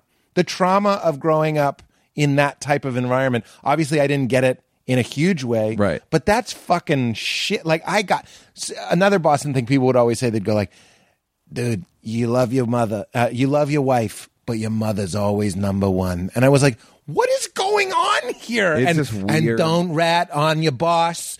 He gave you a job. So what? He took out his diddly. Like, that is the attitude. Yeah. Don't turn on your boss. That's food in your mouth. Yeah. And don't turn on your mother. I know she wants you to leave your honeymoon early to talk to her for 4 hours about your father. You got to do it. And I'm like, guys, go to therapy. Please go to therapy. I mean, these are people. Fucking You hell. think about how old are your mom and dad? 75-ish. My mom's 85. My dad's quite dead. My dad is Your dad's quite dead. very dead. My dad's 9. My dad would be 90. How but he's old dead. was he died? 83. Okay. And they're still married, even though my dad's dead. My mom's alive. They're still very, very much man and wife. I'm kidding. That is so funny. I know. I would have believed There's a better version though. of that joke of like, yeah, they're divorced, but my mom's still married to him. That's funny. It's like the way they grew. My mom was telling me about her family, and I'm gonna get this wrong, but like, so her mom died when she was like 3, and my mom had 2 sisters, and the mom told her sisters, like, take my daughters, even though her husband was still alive. It's like, take the daughters, like, so my mom and her sisters got split up and went to their aunts, basically. Wow. So right there, it's like, what about the dad? It was like, well, he had to get back on his feet. What does that mean? Yeah. And then, so one of my aunts goes to my great aunts in Ireland, right? Whoa. This is from Chicago to Ireland. And they didn't pick. It took a while for the dad to get back on his feet, which is like, how long was this going to take? Like, now we're talking about years.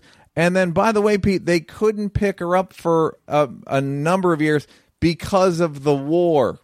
Yeah. So these are people that this is what they're used to. That's right. So to say these people are from a different time is a gross understatement. It's a different world. Yeah, it's a different planet. Yes. Yeah. Like, they don't even. So yeah, your mother, like what trauma, and your sister, and yet they just don't. That's they what just I'm go saying. Like, they're just people that they're coping. That's what my nanny said. That's what Katie said. I was talking about that Lenny thing bothered me so much. I was venting about it with her, and she was like, "I'm so glad that we live in this time where I can go. You're so hurt and afraid." Like you're hurt and afraid. Something happened, and that is how the mechanism is operating. Yeah, but like how evolved you think Lenny Clark's mom was? That's what I like about your special is when you point out your dad's reality. Yeah, and that's the definition of compassion. And I'm even trying to have compassion for Lenny, even though I grossly disagree with him. Yeah, and that's what we're trying to do here. Yeah, and that's our fathers. Like you said something. Your dad didn't love the kids, and it's just so clear that his parents didn't love them. Yeah. And that makes you understand. Yeah. And there are these little nuggets that you get. When I'm always trying to get my parents to open up. It's difficult. They don't want to do it. It's just not what they did. My mom's never going to open up to me. That's right. I know. It's painful. I say I know because I just feel like that's how it goes. It's painful. Yeah. I told my mom, I feel like we're talking on the phone through plexiglass. Yeah. And she kind of didn't know what I meant. Yeah. It's another great Succession line where he goes, I feel like I'm on a date with an app. That's funny. And you could say, it's like you're talking to an app. Yeah. And you want to get into it because anything they can tell you about their life directly informs everything they ever did to you. Yeah. Or with you. Yeah. Or for you. Yeah. Or at you. Or at you. Or against you. Yeah. We could go on with the I don't know or what modifiers. What is it? What are these? We can say modifiers. Sure. All words are modifiers. There is no.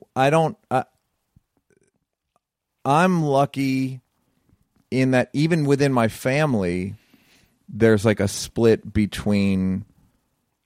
I got a brother that's 62. Excuse me? I says to you. So I got a brother that's like, I got old. So there are people that were born in my family that are from a different era. So there are people in my family that are still I'd say more than a lot of my family is still stuck in that era. Yeah. And I am like from the future where went to therapy. I'm on medication.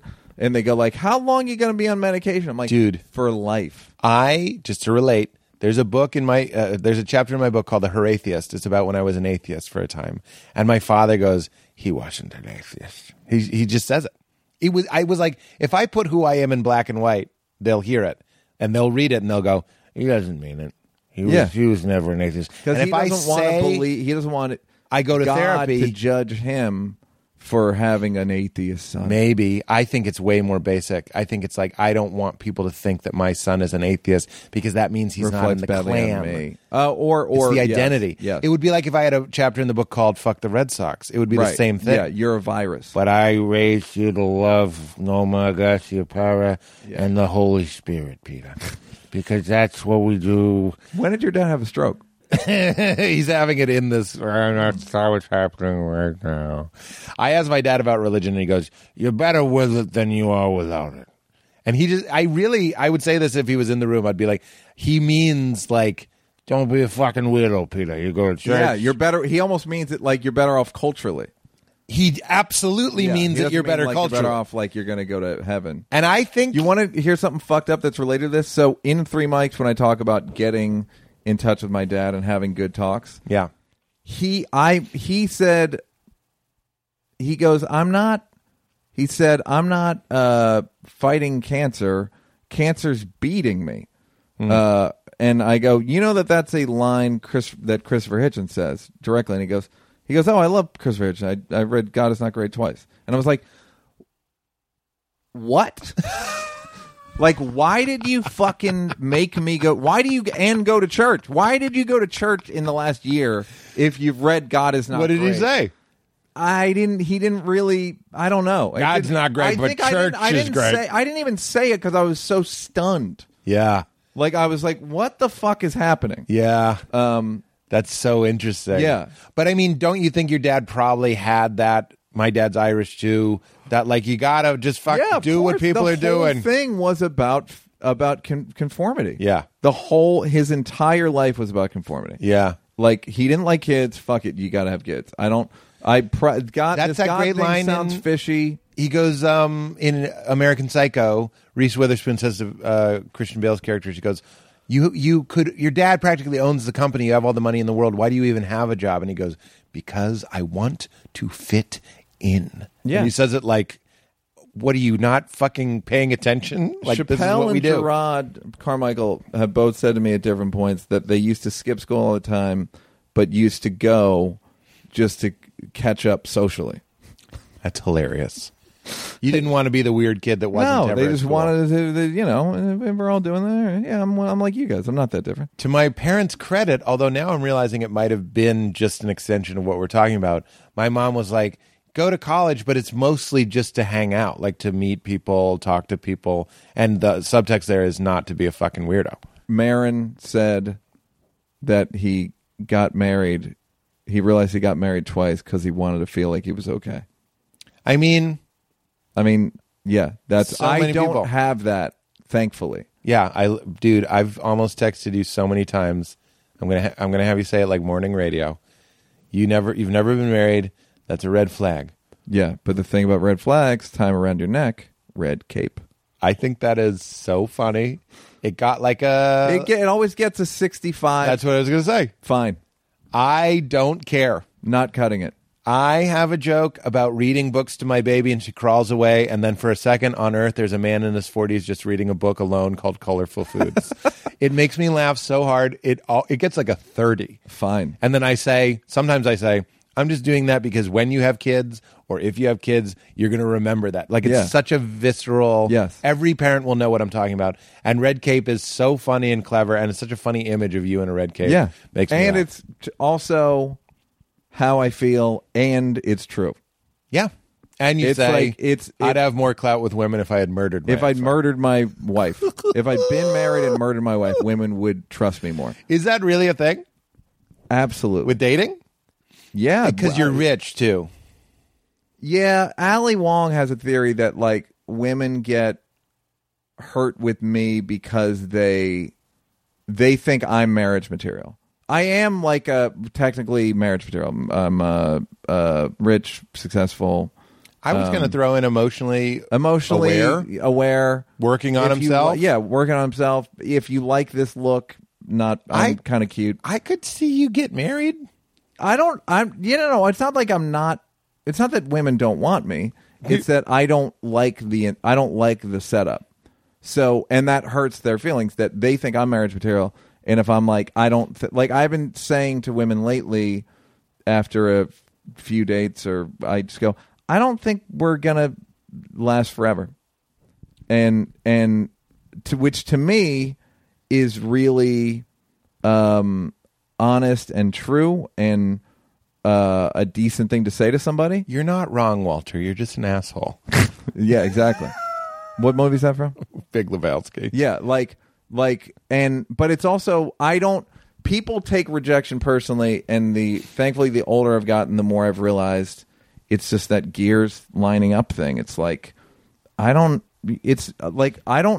you like Val? Why do I like Val? Meaning, I don't know, you just happen to be attracted to that body type. Right. That just the gears line all up. these things that are random. Yeah. You didn't dictate like, I shall like 5'3" women. Yeah. And they will have giant or whatever. I don't want to get too specific yet. And they shall their bosom with ample bosoms. Yeah. It's just, and they shall. I don't know why I like what I like. So if I've broken up with people and when they're like, why? I'm like, it's not important. Well, I agree. Because they're not character flaws. They're just things that don't work for me. They're not someone I want in my life full time. Okay. When I was struggling with breaking up with people when I was single, my therapist said something so close to that, and I couldn't agree more, which means when you're breaking up with somebody, I used to make a long list of the problems that I had, and he was like, you don't need a list. Mm-mm. You can just say, this isn't working for me. And if they want... I mean, I'm all for giving an exit interview and giving information if you want, but it's not really, you don't have to persuade them to agree that it's a good idea to break up. You can just be like, this isn't working for me. I'm so sorry. I said that, I haven't done this as a joke, but breaking up with somebody is like writing a Yelp review and they go like, no. No. But what the only thing that I find concerning about that is when I was a kid, this has been such a weird touchstone for me my entire life. I always didn't want to ride roller coasters, and I had an older brother, and he would ride roller coasters because, fun fact, the taller you are, the less jarring roller coasters are. Do you remember what it was like being little? You're getting fucking tossed. Your stomach is getting flipped. Yeah. Now I go on a roller coaster, it's no big deal because I'm 6'6". It's nothing to you. It's nothing. Yeah. I do it for fucking fun, kid. Turn into Bill Burr. No, I do it for fun. That's how I would go to work. I don't give a fuck. Anyway, dude. But my brother would want to go, and he'd want me to go with him. And I was scared. But then I would just say, he's going to talk me into it. So I might as well just look cool and act like I wanted to go on the roller coaster. So what I'm saying, and then I would really like it. So what I'm questioning is your ability to predict the future if you're breaking up with people just because you think something isn't going to work forever, which is a preposterous notion anyway. Mm-hmm. When you could go, is it worth getting inside of this fluid, growing, changing, sometimes conflict-creating thing? Could that stand the test of time, even though, of course, you might be the guy that just goes like, but we all die. You know what I mean? No, you're right. It's the old, in the long run, we're all dead. when people go in the long run, we should, and they're like, well, the counter argument is, well, in the long run, we're all dead. So what's the point of any of this? What I'm saying is, with the people I've broken up with, is there's no magic here. I see.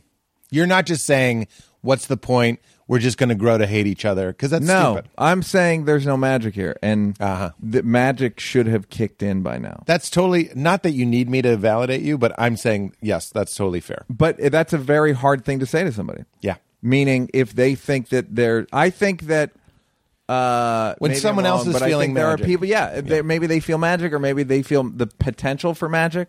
But I think doing stand-up, and you get really good at sussing things and situations out on site. Yeah.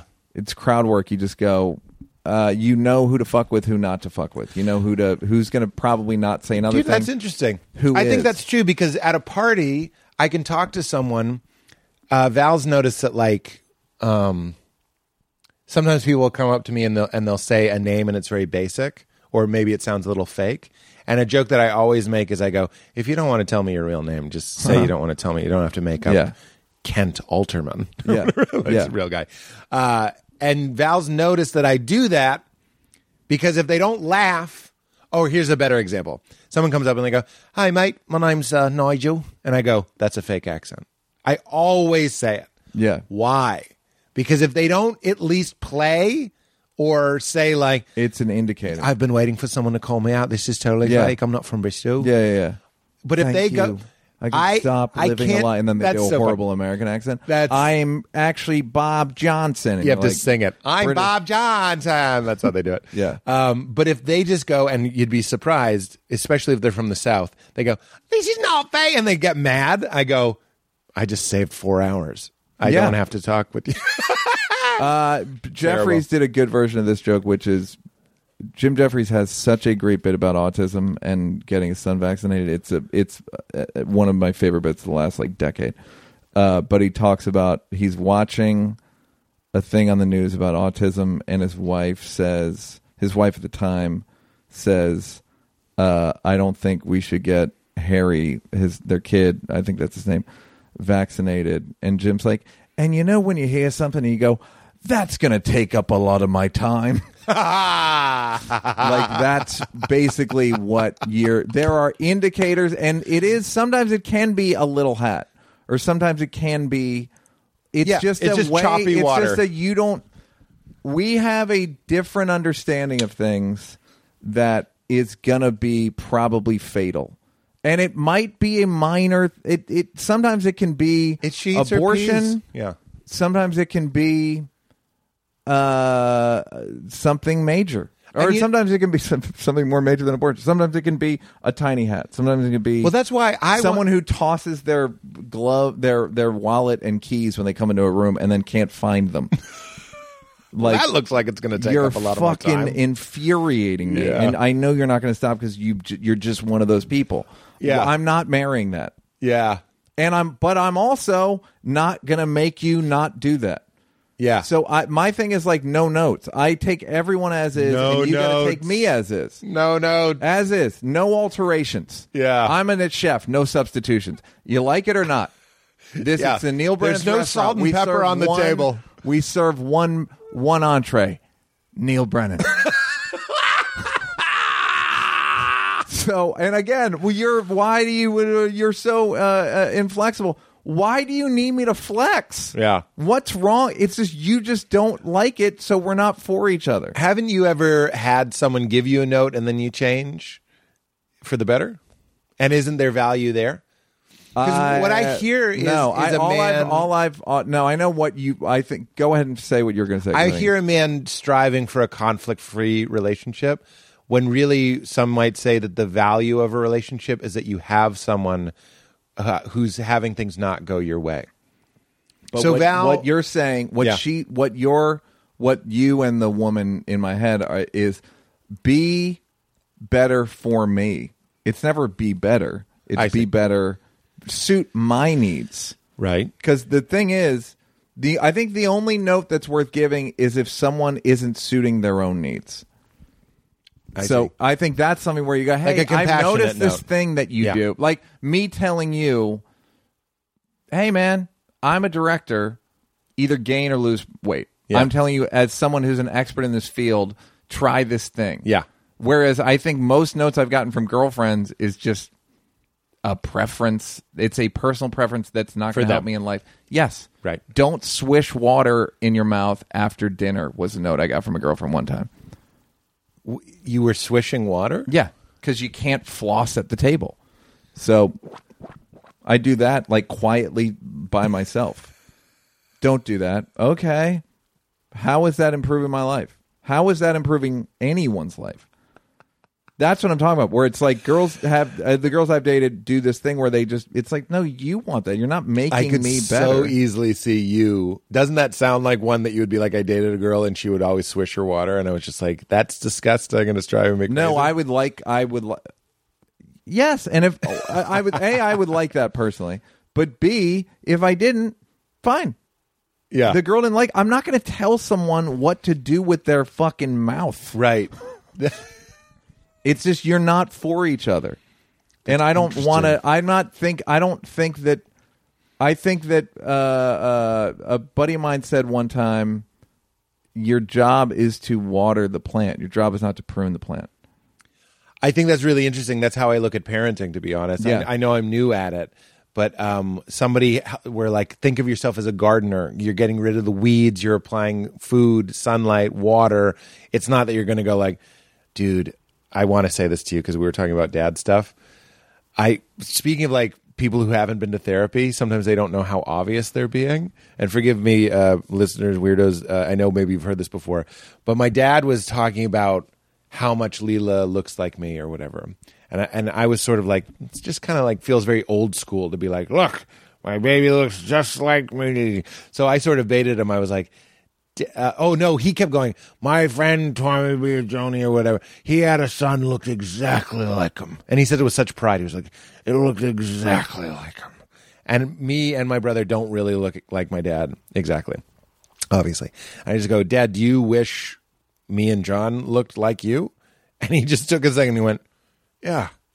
He just named it. He just wanted to grow a plant that looked like him. Yeah. And I'm just saying there's some self-interest at play there. Where I think I'm there's like, a lot of self-interest. Instead of going like, look at this beautiful new plant. Yeah. There was an old school, your mother's your best girl sort of thing where it's like, and your kids look like you. I mean, even my dad named his first son his name. Yeah. I had to try to do a joke about that, about how women... I think like women don't have, there's no female juniors. I don't know why but guys are like, no, he's got to be my first name and last name. So when I'm dead, and me and my face. And it's like goes back to the monarchy. It goes back to like, and he's King Henry the Ninth. Yeah. Imagine being the therapist of King Henry the Ninth. Yeah. He's like, sometimes I just want to be silly, right? I mean, even the Boston accent it's just, you want to fit in. I know. Why would you choose that accent? Like, the fact that your father heard people talking was like, that's what I'm going to talk like. I know. Dude. Why? I know. It's not a good way to talk. Mulaney, when we did Comics Come Home, had the best local Boston joke where he goes, most cities, there's a conflict that they have to resolve. In Boston movies, the conflict is Boston. That's very funny. Isn't that great? Yeah. They're just like, I got to get the fuck out of Boston. Yeah. That's funny. You got to rob Boston. So good. Yeah, so... What did your dad say about Half-Baked specifically? You glazed over... Oh, he said he wasn't proud. Like the movie wasn't well reviewed. But again, it's the it was that it wasn't well reviewed, and then what did he? Did he go like, "You're bringing the Brennan name"? No, I mean the joke I made was like, finally, or I brought shame on the Brennan name after hundreds of years of alcoholism. It was a weed movie, but dude, that's so funny. Don't you see though? I mean, I think you do. That these are like private, closed door, alcoholic, abusive things that people don't need to know about. You know what I mean? It's like you keep your fucked up shit over here, but you had this like public failure. That's why I have the book where I say I was an atheist briefly, and that's like, you don't do that. And you were shamed. You weren't shamed, but you were panned. And he was like, That's fucked up. Forget being an alcoholic, weirdo, violent alcoholic dad. Yeah. At least that was private. Yeah. Oh, yeah. Yeah, and then someone told me they found, it's the hackiest thing in the world. Of course, they found a VHS copy of Half Baked in its belongings, which is just like... In his belongings? Yeah. Which is like, word? Just the hackiest fucking... hackiest hack. Life is hack sometimes. It's so hacky. That is so hack. Such bad writing. That is terrible writing. Yeah. They don't, but they just conformed. I mean, I was watching it might have been about Mike Nichols or somebody where they're just saying like, everyone conformed until 1955. Right. Nobody did the aberrant thing. Yeah. That's right. Nobody. And there's just more and more freedom, and there's more. I think it's communication. We can find each other more now. I'd like to think it's easier to come out as gay, or hopefully we'll get there where it's easier. You'd be a fool not to at this point. Well, I mean, like in the olden days, I have to think that was a totally different. It's fucking taking your life in your own hands. Yeah. I'm gay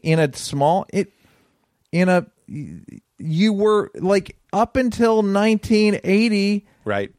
It was fine to beat gay people up for no reason, right? If you went to the cops would just probably go like, "Hey, we called that game Smear the Queer." Smear the Queer. Openly in school. Smear. Queer. I went to a Quaker grade school where we called it Kill the Carrier, but even that, some people You're would be kidding like, me. we called it Kill the Carrier. Smear the Queer. But if I played it at the playground, it was Smear the Queer. Yeah. Which in a Boston accent. Yeah. Very easy to say. The 80s are canceled. I'm canceling the entirety. Dude, if you were alive in the 80s, or the 90s, pack your things. Dude, the 90s weren't great. I was watching, did I tell this story on the podcast? Does this sound familiar? Biodome? Okay, Biodome. I'm watching Biodome. I'm going to tell you how old I am when you're done with this story. I can't wait. 62? You're the 62-year-old brother? Oh, my God. Well, it's not just that I'm technically, physically old. I just mean like I've been in show business so long. You worked on Biodome? I pitched an idea. I pitched to this guy, Dave Thomas, who was on SCTV and wanted to produce something, the idea for a biosphere comedy. And then they announced Biodome like 3 weeks later. That's how long I've been in show business. Because remember when Earth Day started and it was like funny? Yeah. It's like we were all kind of figuring out that we were ruining the planet and we're like, we need a day. Hey. And then they needed domes. And Biodome is sort of making fun of that the whole time. It's like people that are like, plastic bottles. Yeah. And Pauly Shore's like, get a life. There's a part in Biodome, in case I have told this before, I'll be real quick. Pauly Shore and the Baldwin are in the Biodome. They don't have anywhere to sleep, and they go, we need to get some beds, dude. And the screen flips, and there's the two sleeping hot female scientists in their bed, and they just get in the bed with the sleeping women, which already is fucking out of bounds, and they just start feeling them up in their sleep. And that was a joke. The 90s are rightfully canceled. But what's fucking weird about that, dude, is I want footage of Little Pete seeing Biodome in the theater. I'm pretty sure Little Pete was like, ha, ha, ha, ha. You know what I mean? Honk, honk. I mean, Aziz pointed out that in because I didn't know fucking better. Hangover, one of the first lines, it might be in the trailer, paging Dr. Faggot.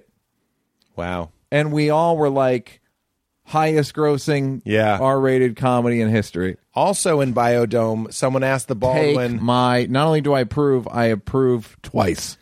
Hilarious. Make two more of them. The Baldwin... I'd like two more. I'm just trying to interrupt your riff with more Biodome. I want more. Can I get a fourth? No? Okay. Hilarious. Someone asked the Baldwin, who is your father? I don't know how they get there. And he goes, well, my mom and the authorities are still trying to figure that out. It's just a rape joke. Uh-huh. But like a dark, and we were all just like, like that was the 90s. Well, you want to hear a really good one. This is the soil that grew some fucking horrible ass shit. Like it was in our collective You want to hear a good one that I'm unconscious. responsible for? Hit it. Rick James did time for sexual violence. Right. Yeah. Like, that's a guy who did time for keeping a woman hostage. Really? Yes. Wow. And everyone knew it. Didn't care. It's just such a fucking time. Well, it's just dishonest that they're acting like that there's one rule. It's just not. I'm going to pee. Do you mind? No. I mean, where? What do you got? Nothing. I was going to say, give me your watch. I was going to say, let's talk about depression just because, not because it's just like, it's fun, but because people are listening and people are in pain. And there's very few people who talk about it publicly. Like, I'm one of the few people who's spoken about it publicly. That's what I'm about. On stage. That's what I'm about. We've talked about, you say something in the special about depression is like, it attacks your brain with negative thoughts. Yeah. One of the things, a real click moment for me was when somebody like an Anthony Bourdain kills himself. I'm like, yeah, it's like a tumor grows in your brain that has a gun in its hand and shoots you. You know what I'm saying? Yeah, it's like an illness. And he might have suffered from like, I shouldn't complain about this because look at my outer life. I have to imagine all y'all motherfuckers at that level. Like Chappelle with his, I'm not even trying to get you to spill on Dave. I'm just saying, like, when he went to Africa, everybody was like, what the fuck does he have to be? And that is some your mother's your best girl stuff. It's like, must be nice. It's like, dude, everybody's everything. Everybody's carrying an unseen burden. Yeah. We're all dealing with the complexity of being human and swells of emotion that we don't know what to do with. If the question is, why did that person do that? The 95% of the time, before I even know what they did, it's because they were scared or confused. Yeah. Period. That's right. So you have it. Yeah. You are an active, depressed person that struggles with depression. Doing it right now, bro. Yeah. I mean, it's been good. It's been significantly better. Yeah. The weighted vest is lighter. For sure. Dude, in my book, when my wife left me, I said, it's like you're wearing the X-ray thing they give you at the dentist. Yeah. And you just nailed it. And that makes me feel less alone. This is why I want to talk about it. Yes. It's so helpful. I get DMs every day from people saying, thank you. Yes. You described it perfectly. And the thing that helped and you I was like, I know I'm a perfect writer. That's what I take from that, Pete.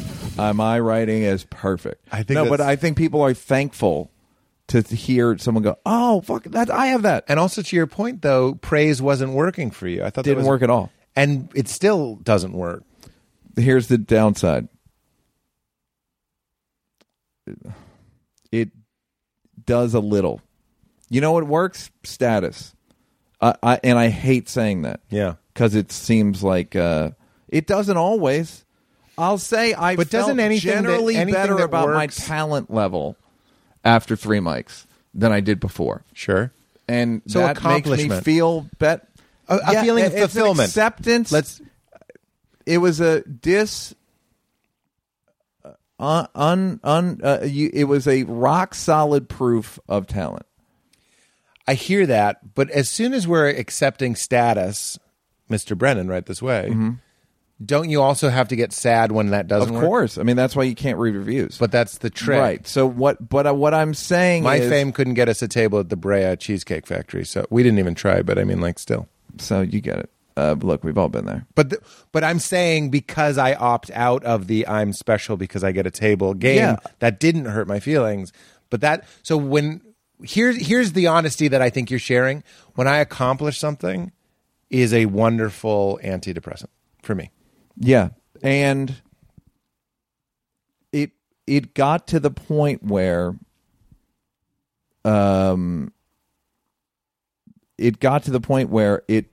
it was like I did enough stuff where it made my brain look stupid for saying all the shit it had said. I see. And, that's beautiful. And it kind of overwhelmed that. Not completely. I understand. And another thing that helped was I did EMDR, very helpful, and I did. That's the magnetic thing? No, EMDR is a it's really hard to explain, but it's very effective. EMDR. But that is electromagnetic. No, it's not. Oh, it's something else. It's eye movement destimulation. It seems like there's no way that'll work, and it works. Really? Yes. I'm so glad you're saying it. People they'll give it a higher, almost higher ratings than anything. EMDR. Wow. Is that a clinical thing, or is this there are people that can like administer it that are just therapists. Wow. It's not. There's nothing involved. There's nothing. They're like tapping your leg. You're like. There's just like getting the hemispheres of your brain. That sounds like it's impossible to. It sounds like no. I do something called EMF. No, not EMF. Sorry, Emotional Freedom Technique, EFT. Yeah, which is tapping, and it's you hum, which gets the right side of the brain, and then you count, which is I'm sorry, I got it backwards, which is the left and the right. But you're doing this thing where you're moving your awareness in different parts of your brain. And points that are sort of like acupuncture, and it's surprisingly good. And you do it while you think about a trauma or something, and you focus on it. Basically, I bet from the people who brought you, I'm sure it's someone who was an EMDR specialist. EFT. That. Okay, so EFT, just if people are curious, that's something you can look up on YouTube too. Yeah. I've gotten to some really trippy places, but getting to the emotion behind I have a friend, something. Bijan, my friend Bijan, one of my best friends, edited Chappelle Show, edited Three Mics, edited Burr Special. White guy? Yeah. Iranian. He's so into EMDR, he's going to quit editing to start doing it full time. Shut up. That's how like effective it is. It's like CrossFit for depression. Yeah. Wow. And another thing that helped was, sorry about the acronyms, but CBT, Cognitive Behavioral Therapy. There is a list of negative thought styles in CBT, which is all or nothing thinking, dismissing things. This must be so helpful to diagnose it, right? When someone goes, you're doing here's this. What happened. They asked me to write a book after Three Mics, and I was like, all right, but so I start writing it, and all right, I write it, and then I'm writing a chapter about what my thoughts are like. Minute to minute. I think this might have been before I did Three Mics. I can't remember the chronology. And I wrote it down, and they were so negative that I thought I would be embarrassed to show this to my friends. Wow. And there's a chapter about it. No, I ended up never writing again. I'm kidding. No, I just was. It's a longer story. Neil, I love what you're talking about. I think people feel so lonely. Yeah. When they know that they're good people, and during the course of the day, you just have these thoughts. I was fascinated when Maria Bamford was talking about unwanted thought syndrome, which is a thing where like the thing you shouldn't think. Is what you think, and it happens constantly. I feel like everybody's peppered with some version of that. Don't think about this. Don't think about a purple elephant, and you do. There's like 10 or 15 of them. These are the thoughts. These are the thoughts. Filtering, focusing solely on the negative and ignoring all the positive. Polarized thinking, black and white thinking, not seeing the gray. Overgeneralization. Assuming all experiences and people are the same based on one negative experience. Jumping to conclusions. Being convinced of something with little to no evidence to support it. Catastrophizing. Assuming the worst case scenario. Magnifying the negative and minimizing the positive. Personalization. Believing that you are at least partially responsible for everything bad that happens around you. Wow. These, I can go on and on with these. Like I've sent these to people, and they're like, what the fuck? Where did you get this? Yeah. It's just CBT thought styles or negative thought styles. So that helped in terms of just throwing out, you're disqualified. That thought's disqualified. That. Nope, you're disqualified. Because this is like, there's a shame attached to this too, right? Of course. I've always been like, man, I can't see this without thinking this, right? Uh-huh. And I'm like, how do I fix that? Because it's not this, but let's say every time I see a tall person, I go, look at this lanky ass idiot, or whatever it is. But you can't tell someone, hey, every time I see a tall person, and I'm even embarrassed saying this because it sounds like I'm a horrible racist or a sexist or whatever it is. I don't think anyone thinks you would think this in a racial sphere. Go ahead, Pete. I don't think anyone's automatically thinking that you would think negative things racially if you do it about tall people. Go ahead, keep talking. You are keep digging this hole. See, this is my point: is what if I was struggling with racist thoughts? Of course. Where do you go for help? And are you saying CBT? Is something? I don't know. This isn't about negative. It's about negative thought styles in things that hurt yourself. It's if you do if you make a mistake, You don't say, I made a mistake. You go, I'm a fuck up. It becomes this, or I'm never gonna blank because I failed once. Right. Or just all these negative assumptions. Or I used to think, so people go, you wrote Chappelle Show. And I would think, but I can't write multicam sketches. So then I did SNL and wrote a really good multicam sketch. Yeah. So then it was like, hey, brain. Right. You're fucking stupid. Yeah. You're stupid. Your brain is prejudiced towards negative thoughts. Like it believes. My brain, it's the old thing, like if anyone else said to you what your brain says to you minute to minute, you would fight them. Yeah. And you just get used to it. And you wouldn't be friends with them, and you would cut them out of your life. It's just this giant distortion machine. Yeah. That is, I think who knows how it gets that way. I think it's environment. I think it's what's valued in your area, your culture, it's your mother, that thing. Yeah. It's just in your, and then it's like thinking, and then you just get in the habit. Yeah. And so that was very helpful, getting me less prone to depression. That's very interesting. And it was a really good tool for just like, no, stop it. Yeah. Stop it. Yeah, when I did the Great World of Depression as a podcast, the Wonderful World, yeah. Wonderful World of Depression.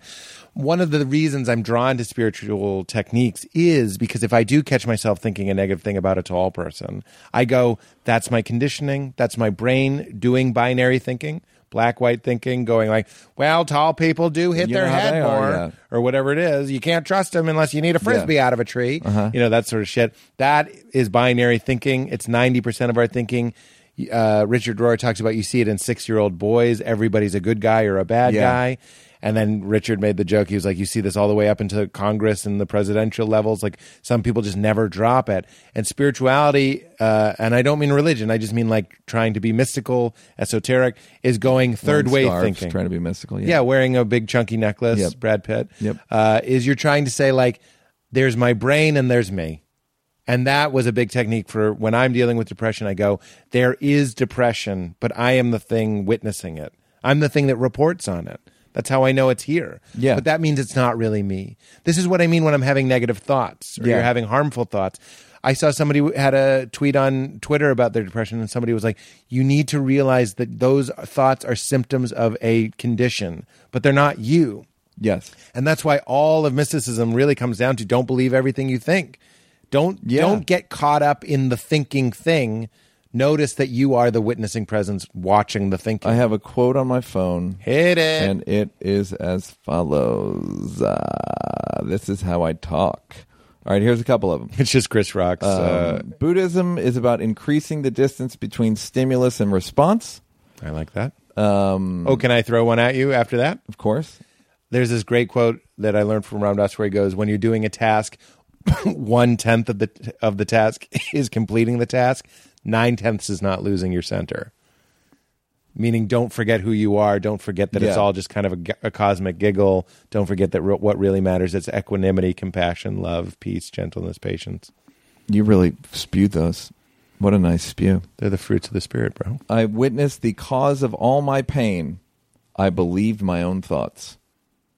Wow. And this one's about marriage. Do that one again. Do the middle one I again. witnessed the cause of all of my pain. Colon.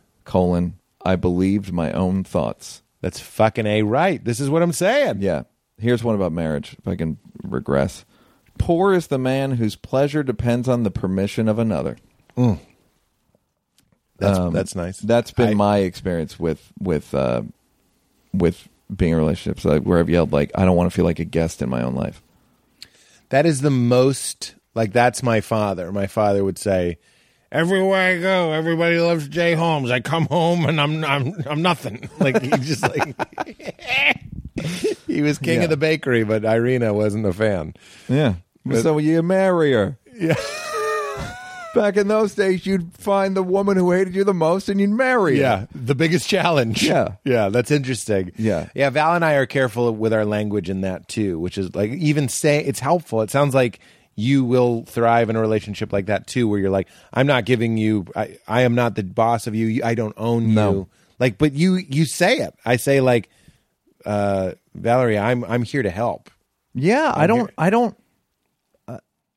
I had my 2 girlfriends ago. I did a joke about money, right? Let's say I had more money than her, hypothetically. And I did a joke about it, and she's like, you can't make that joke. And I was like, okay. And I never made it again. Like, that to me is like, that's a bound. I don't believe in a boundaryless relationship, but if I'm not gonna fucking give you notes. It's not my job to... Wait, you stayed dating them? And you respected their boundaries? Yes, absolutely. That's a note that I would take, which is like... Because it's public. That's fucking rude. That's rude. Like, that thing you did is rude. Yeah. And that's, by any barometer, it's rude. But I don't want you to swish water in your mouth, or I want you to dress differently, or I want... It's like... So you can respect a boundary. You understood how that hurt somebody. If you want... There was a girl who didn't want me to bring my phone to dinner. I get that. I didn't like it, but I also completely get it. Yeah, and I abide by it. Like, that's also one that can benefit reasonable. You. I don't think it benefited me per se, but I get it. I get that. I understand that there is a school of connection that would say a phone is deleterious to that, and that school would be Harvard. Because it's true. And it used the word deleterious. Yes, and I used deleterious. But so I don't... So in vis-a-vis depression, I think there are a lot of tools. And I would say just Google... Like, I Googled alternative depression treatments. Just Google depression treatments. Right.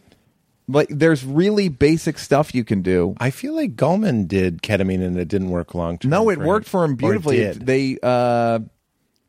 I don't know why I can't remember why they wouldn't let him keep doing it, but he loved it. He said he had a clip of him on ketamine or the day after ketamine, and he was as happy as he's ever been. So not under the effect of the drug, but like you said, the day after. Yeah. And he was dancing, but he was playing Sgt. Pepper's, and so they couldn't use the clip because the music ruined it. Yeah. And I was very interested that you really enjoyed ketamine and that it worked for you, but then it stopped working. It didn't really work ever. Right. TMS worked, the magnet one. TMS. Yeah. And that one worked really well. Interesting. Yeah. So, like, there are... and again, it's going to be frustrating because everyone's different. It's kind of a random exercise in randomness. And right. I happened to... Zoloft was the first drug they put me on, and it worked really well. But I've tried other ones that didn't work at all. Interesting. So... Just it's going to be frustrating, but just try different stuff. Yeah. Do the recap. You said cognitive behavioral therapy, yep. CBT. That's the negative thought style, and then the one EMDR, which is eye movement desensitization. Very helpful. Bijan will be certified hopefully soon. The editor, and I was going to say EFT is the thing that EFT I've done. That's is similar. The cousin of that. Transcranial magnetic stimulation, that's TMS. And what else have I tried? And I take Zoloft. Was there a downside to TMS? The mildest memory shortage for 6 weeks. And when I say the mild, I literally was doing 3 mics and I go, it's TMS, which is short for transcranial. And my girlfriend at the time wanted to yell out magnetic because I couldn't remember magnetic. Whoa. But it wasn't like, that's who are you? It was just like, it's like Mulaney's bed. Yeah. Who are you? Yeah. I did, oh man, what is it called? My recall was a little foggy, but like on the margins. There was a thing I did where you watch a TV and they monitor your brain patterns and the movie stops if you go into a certain state and it encourages you into a certain state. Oh, that's interesting. It's called something feedback, neural feedback. Neural feedback, yeah. And I did neural feedback and I really liked it. And then one day I was driving home from neural feedback and it wasn't this, but I might as well have made like a left on red. I didn't, but it was like that. And I just don't remember. I've never done something like that before, and I was like, I think I'm good. You know what, guys? I'm pretty private about my circuits, and I gotta make a right when I need to make a right. I'm not saying it doesn't work. No, of course. I'm just saying I thought I had hit my limit. But I was going a lot. There are people that it works beautifully for who will not have that happen. That's right. And or are smart enough to get an Uber. You have to try. Yeah. It is like dating, marriage, whatever. You have to try a bunch of them to get through. It's random. Yeah. It's random. The way who you're attracted to is random, and what marriages work is random. What drugs work on you is the same amount of random. That's interesting. And I would say that most people are not on the right medication and don't know how to stop. I wonder if, like the reviewer, if your perspective about dating might influence how you see people. Because I'm saying the person that reviews Half-Baked and they had just fallen in love, and then they watch Half-Baked and they give it 100%. Right. It's just when it comes to the law of attraction, are you going to find what you're looking for?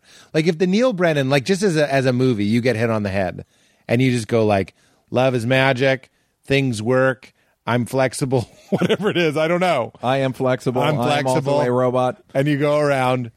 I wonder if you would attract or be open to more possibilities if you didn't have it so figured out. Well, I don't have it figured out. The thing is, all I know is that it's random, and it's a long shot.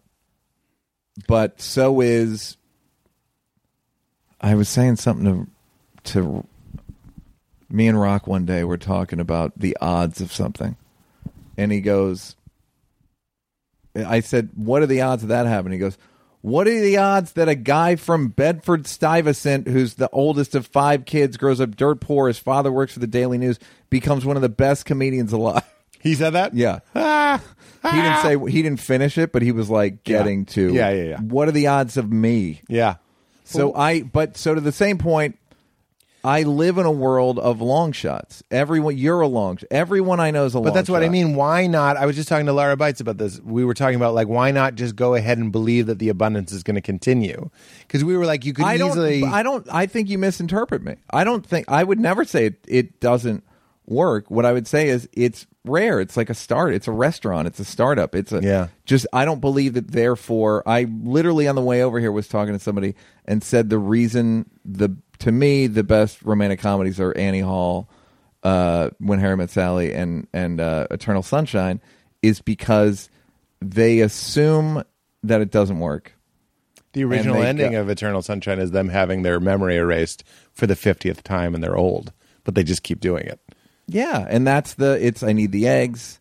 It does. You're a pain in the ass, but I love you. Right. It's saying you can squint, but they're in love. Yeah, it's me. It's more saying Vegas is the only city in the world where dissatisfied customers keep returning. That's what relationship. That's what men and women is. Dissatisfied customers, and we keep coming back, hoping that this time will be different. And what you would call either the indomitable spirit or the delusional spirit of humanity is, or I'm different and this time's going to be different. Okay. You and I have both had weird families and everything, and I know I strive for better than they had, and my kids will strive for better than we have and all that stuff. I'm all for that. I can't help. I'm going to put this to you. I wonder what you'll think about it. So Richard Rohr, this great spiritual teacher of mine, says that the way that we come to God is through great love and great suffering. He's like, it's not a book, it's not a church, it's not a religion. The way that the mystery, we could just say, if we don't want to say God, the way that truth comes to us, or conversion, or enlightenment comes to us, is available to everybody, and it's great love and great suffering. And they often come together. And he was like, this is why we're culturally drawn to, again and again, Vegas, the non-working model. We know marriages end in divorce. People keep doing it. People keep doing it. People keep doing it. And he was saying that a marriage can be both great love and great suffering. But he defines suffering as simply, it can be as small as just not getting your way. So Val, I'm trying to think of something that Val likes to do that I don't like to do as much. This isn't a good example, but maybe she'll go to baby music class more than me. She invites me and I go. Without the baby, that's the weird part. I know, we just go and we're the two weirdos. Weird. But we go and I always go and I love it. But in that thing, there's this necessary humiliation, meaning a humbling. I don't mean embarrassing. I mean, I am humbled. Right now I'm doing the humble tour. I'm doing the clubs and I sort of like it. I like when I get to the club and it's just not very fancy and they didn't meet the rider. And, you're like, I don't know who these people are sometimes. And that's good for me. Meaning, is it that we keep going to Vegas and we're not getting money, or do we know that the human experience is both death and resurrection? It's not being saved from death. It's seeing that life and truth and mystery are revealed to us through both the losing in Vegas and the winning in Vegas. Yeah. I mean, yes is the short unsatisfying. No, I like answer. that. I just wanted to hear your thoughts. I think that I was talking to a woman on the way over here, and I said, she said something about Rihanna. She said something. She was like, I feel like comedians think that they're superior, and I think that men think that they're superior to women. So male comedians are double. Yes, basically, which I think is pretty accurate. And she go, and I go, look, I don't think that men and women are very well matched. If you ask a woman what she wants, I don't go, oh, I know 40 men just like that. I'm like, whew. And you ask a man what he wants, and it's like, that's not any women I know.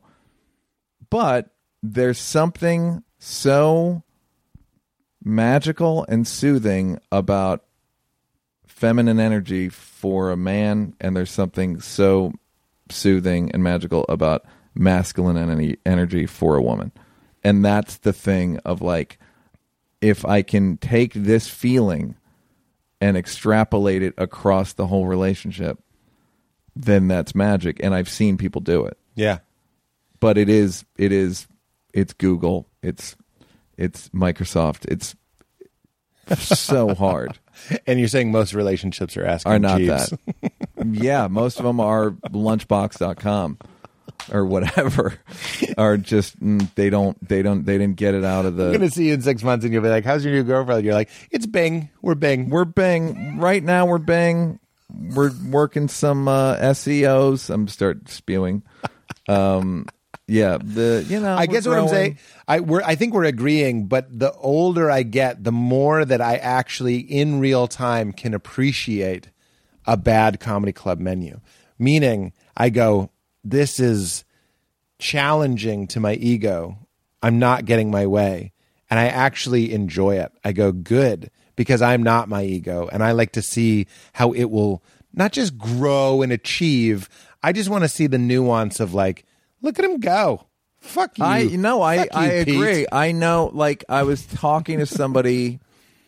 I think we're talking about two different things, by the way. Okay. I don't want to be, because I remember Michelle Obama saying about being married to Barack, do you bring him back down to earth? She goes, that's my job. And I was like, that's a fucking awful job. Yeah. To want to nag somebody all the time. Or feel like it's your duty to. I think there's a difference between an unsatisfying relationship and just, I don't have an assistant. People are like, why don't you have an assistant? I'm like, I think that there's something, I want to stay a human. I want to be inconvenienced. I want to go get my own drugs and my salad. And I have dinner. people on my team that I'm like, they're not perfect, but I like that Pete has to deal with that. Because it keeps me from being like I'm saying Will Smith because you said Will Smith earlier. I have to think Will Smith puts his right hand out and someone just puts a coconut water in it. And that can be, let's take Will Smith out. I don't think it's bad better for your soul. I don't think it's, here's somebody I know is a famous person I know is starting to go to 12-step group. And another famous person, I'm sorry to say that, another famous person I know, sometimes famous people will have their own 12-step groups in their office. So it just cuts so that they can say stuff that they couldn't say in front of like they screwed me out of 40. Well, I want to talk a little bit about my relationship with Hennessy. Yeah, I like it a little bit too much. No, I can't do a photo right now. Yeah, exactly. Yeah. Are you recording this? Please put your phone down. Please. So Quentin. And the person said in the meeting. Yeah. And the person said, I don't want it. I want to go to the regular. I want to go to the shithole. Yeah. Meeting. Because it's just more. That's the point. Right. The point is to be humble. And the point is to be. I don't see a romantic relationship as. I don't want it to be that. And again, I want it to be as much magic as possible. Obviously, there's just like the daily, like get out of the bath. Like there's just stuff that's unavoidable, or you smell, or you were weird, but you kick me in sleep, whatever. Right. There's stuff that's unavoidable, but I don't see it as I want to be watered and I want to be pruned. Yeah, I hear you, and I think we were kind of concurrent, but not blended. That conversation, I hear you. But I do think we're agreeing on the idea that you're not looking for a conflict-free relationship. You just want magic. Yeah, I as little conflict as possible. Yeah. And if it is conflict, I think Arthur Miller called it a constructive. He called it constructive distress. Something, he had a really sweet term for it. Well, it's funny because Richard Rohr makes a distinction between suffering and unnecessary suffering. And I think that's what we're saying. There's a certain point where you're just hitting your head against a wall, and it's like, dude, get the fuck out of this. Yeah, and there's also that Buddhist thing of suffering is desire. Yeah. Suffering, you're only going to suffer if you desire something, you're not getting it. Right. Some things we're going to desire. If I need to use the toilet and you're in there, there's no Buddhist way around that. Yeah. There's not like, well, if I just simply overcome my need to urinate. No, this is a need. This isn't like some flimsy desire. Right. I gots to go. Right. Buddha was a big sink peer. So he'd run the water. So, but we're talking about a bathroom. He lived in a world where the bathroom was the sink and the toilet was separate. You know, those Indian people. So yeah, I think that I don't think that what I'm asking for is too crazy, and if it is, then I don't want it. I live in a world of long shots. Yeah. I live in a world of you did what? Yeah. Everyone I know is crazy talented or done something so insane. Yeah. That it's like it's not normal. Right. So I guess I'm saying I want my romantic life to be around that special. Yeah. I hear that. Sometimes it's, for me, in my experience, it's hiding in somebody that you might not have seen it right away. You know what I mean? Yeah. Val is not a famous person, although you don't. But that's not what I'm saying. I'm not saying it's famous. I'm just saying. No, I know. But Val has a real. Val's a Beyonce, artistic inner soul. spirit. Yeah, that's right. Like there's Val, and then there's the Val, aura, heat signal or aura. Yeah, that's honestly, right. Like she's got a glow around her. Yeah, and I'm looking for somebody like that'll toast a marshmallow. Yeah, I'm just looking for somebody that I'm not saying like you got to be as sexy as Dave is funny. That's not what I'm saying. I'm saying the connection I had, the fucking bonkers connection I had with Dave, where we can write crazy shit together.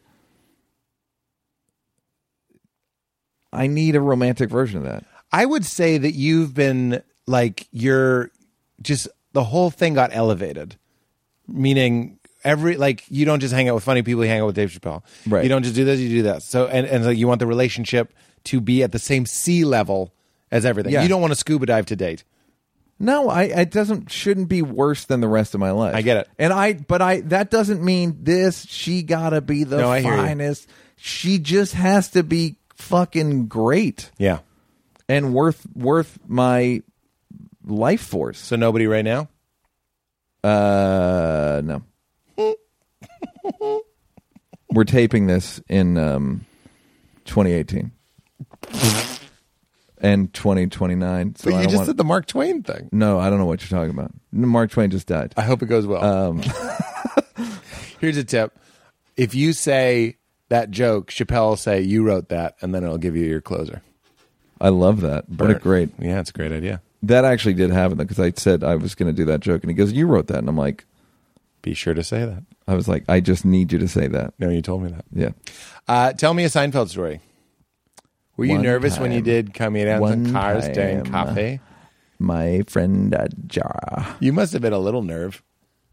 I'd met him. I did a Netflix commercial with him. No, I know. So we were like, and he had seen 3 mics, and I was like, I was sure you were going to hate it. I had a thing where I was immediately myself around him.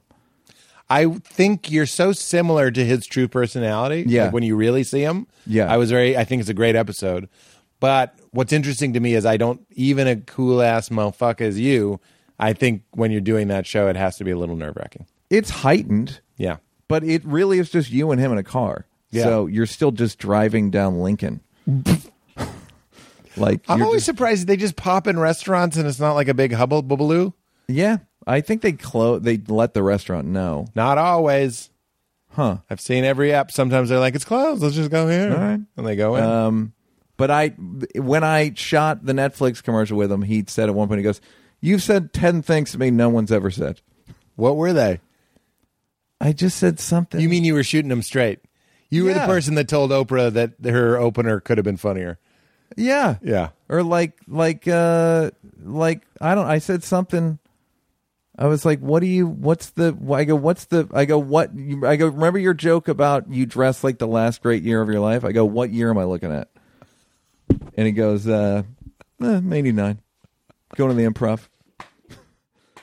And I go, what year am I looking at? And I go, Burn. I go, all right, explain the white sneakers to me. And he goes, Joe Namath. And I was like, God. I go, you don't want to update that?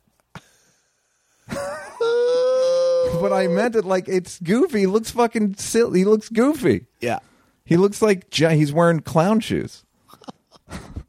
So like it wasn't.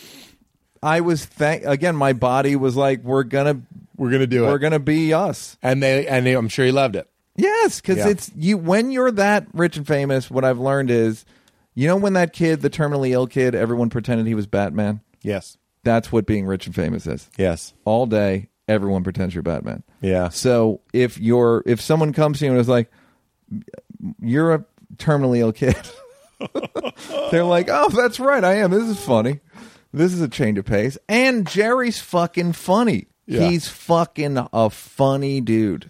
Yeah. A funny dude. Yeah. He tried to give me a dirty joke. I won't tell it, but I'll tell you. You gotta tell it. I'm not going to tell it on here. I'm going to insist. Well, I'm going to deny it. I know. I know. The joke is, how could I insist that you're going to do it? You're Neil Brennan. You're like you're the guy I would do an impression of if someone was trying to insist that I do something. And I'd be like, I'm not going to do it. No, I didn't. Sorry. And then I'd call Rihanna. Yeah. So you are dodging these Rihanna riffs because I don't know what we're doing. I don't even understand it. I'm just implying that you're always talking to somebody cool. And I don't know Rihanna, so that's why I shut down. The shutdown reads as I know Rihanna. Oh no! And I'm protective of it. No, please. If I know him, I'll tell you a funny little anecdote. So there, me and Jerry were, and here's the joke. So he says to me, "No, he's just a very funny person." Yeah. He had a joke that he can. He told me, he goes, I used to do a joke about sex or about men and women because he has really good relationship stuff. He goes that when it comes to sex, men are firemen and women are fire. They need a certain condition. They need to be a certain way. It's just a great metaphor. And I texted him a couple months ago. I was like, you got to bring that joke back. And he's like, it never really worked. Dude, I'm going to say something. You couldn't meet a bigger Seinfeld bit. Yeah. I've been stand-up my whole life. And I watched him doing an interview recently, and they were like, what's a new joke you're working on? And he was like, my wife was recently complaining that men don't listen or something. I wasn't listening. And I was like, I think if I was with him, I would do what he would do if I was him and he were me. And I'd go, Jerry, Yeah. We've all made that joke. Yeah. Like, I think you're Bat Kid right now, and nobody wants to tell you like, there's a moment in Comedian, the movie, where Colin Quinn says, how can I trust a jury? It's 9 people who are too stupid to get out of jury duty. Yeah. And he goes, Colin. He goes, that is an old joke. And I was just like, Jerry, the trope of my wife says I don't listen. I don't know. I think that's what she said. Yeah, of course. But like, he said it, and I was like, oh no! Like his ship flew too far from the earth, and he just needed a Neil Brennan to go. Nah, you can't. Yeah, I would do it for you. Yeah, and of course. I don't know Jerry, and I love him, and he's a dream guest, and I've been chasing him for years. I had to do that with Ellen special. Of course, like a lot of it was like, I gotta say, I've heard that at a certain point. Yeah, that's why I loved what Louis said about Dane. That Dane was accused of stealing Louis' jokes, and he was like, I think you're just a rocket, and so much stuff gets sucked into your afterburners that you don't even know. Like, I'm saying, I don't think you were stealing from me. You're just like in such a manic state that shit happens. I was like, every once in a while, you just need to go like, I've heard that joke 100,000 times. Yeah. And I have a funny Jerry story, and then we got to go. Because literally it feels like the sun is going down. And I've been here since 10 a.m. I love you. I love you. It's a great time. I really love you. I'm so happy to see you. It's and great. I just did a podcast recently. It went so long. I was like, that was a little abusive. I don't want to do that to you. No. So I saw him maybe 6 weeks ago, and I had just done a mattress commercial. I did a commercial for Tuft and Needle Mattress, and it was actually funny. You were in it? Yeah, I'm in it. Yeah, I'm in it. It was like a 2019 year in review, and then it's like you got to get these people needed sleep, right? Okay. So I go. I said something. I go. I'm doing a mattress commercial, and I got really good money for it. And he goes, all right. Well, now you got to tell me. And I go. I got X amount of dollars. And he goes, wow, that is good. It's like that's like, that's like casino money, like what he gets at casinos. Oh wow. And then he goes, for directing it? I go, no, I'm the star. And he goes, oh, then you got beat, son.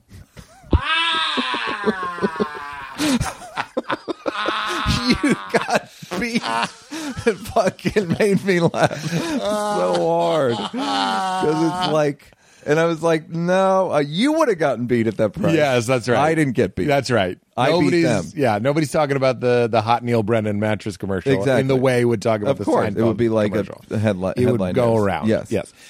Speaking of that, and this is the last question, because when you did it, I didn't ask this question. Can you think of the time in your life that you laughed harder than you've ever laughed? Somebody reminded me of it. When I'm drinking Hennessy, I'm telling you, I'm not Al Pacino. I'm just Al. That's a great filler for when someone's like, I take a sip. Pete, we're gonna while the contestants write down their answer. Pete, do a Pacino share. Would Al Pacino be like if he were at an AA meeting? You know, I like to call this an AP meeting. Al Pacino. You're anonymous. I'm not. Please put your camera away. Okay, I have a few. All right, it's a Chappelle Show story. So, in the Tyrone Biggums cold open, he had like a theme song. By the way, can people stop going, could you do that now? Yes. It was offensive then in the same way it's offensive now. Right, but there's just more chatter because people have Twitter. Yes. Nothing's changed. Before YouTube. And stand-up and comedy are bigger than they've ever been, and everybody's like, it's under attack. Everybody's attacking They're attacking us at these arenas. Yes, everything's fine. Can you do two Biggums now? Yes. Yes. Yes. Shut up. You've seen Dave's Netflix specials. That's right. More offensive than Tyrone And guess what? People were offended by Killing Them Softly. Correct. We just couldn't tweet about it. Right. Nothing has changed. You had to go door to door, and people got tired. That's right. 3 houses. Nothing has changed, except he can read the criticism now. Right. So there's a cold open, and at one point, Tyrone comes around a car wash holding a bag of money. And as we were filming it, Dave yelled out, "Hold on, crack, I'm coming." and then fell down and skidded for 15 feet. Oh, my God. As Tyrone Biggums. On purpose? No. Even funnier. Oh, my Not God. on purpose. And it's right off camera. You can see it. And I laughed so hard I hurt his feelings. He was like really probably was mad at me for the whole day. And that's when he was like, fuck it, I'm getting in really good shape. 3 years later, he went to Africa. Give me the creatine. Yeah. That made me laugh as like giddy, almost in tears. Brett Ernst, comedian. Yep. He reminded me of this. All right, so Brett Ernst had a bit where it was about roller skating. And how he's like, but there was always one guy, I remember the king this of the bit. roller skate. Yeah. Tony was his name. And he would go and the bit was play the music and then he acts out Tony roller skating to us. Yes. We're doing a like shitty casino, not like Chimesh Casino, which I'm doing January 25th this Saturday. This Saturday 2018? Yeah, in 2029. In concurrent, I'm on different timelines, bro. So Brett goes like, and then Tony would come on, play the sound guy hits the music, and some crazy crackhead looking dude starts dancing in the front row to the music, and Brett Neil is standing. literally can't do if this guy's dancing, the bit is ruined. Yes. And I laughed harder than I've ever laughed in my entire. That's the hardest I can remember laughing. A dance heckle. A dance heckle that the guy meant well. He just ruined he did the one thing. Oh, that my you can't God. do. What did Brent do? He knew how funny it was. He was like, guy, you got to stop.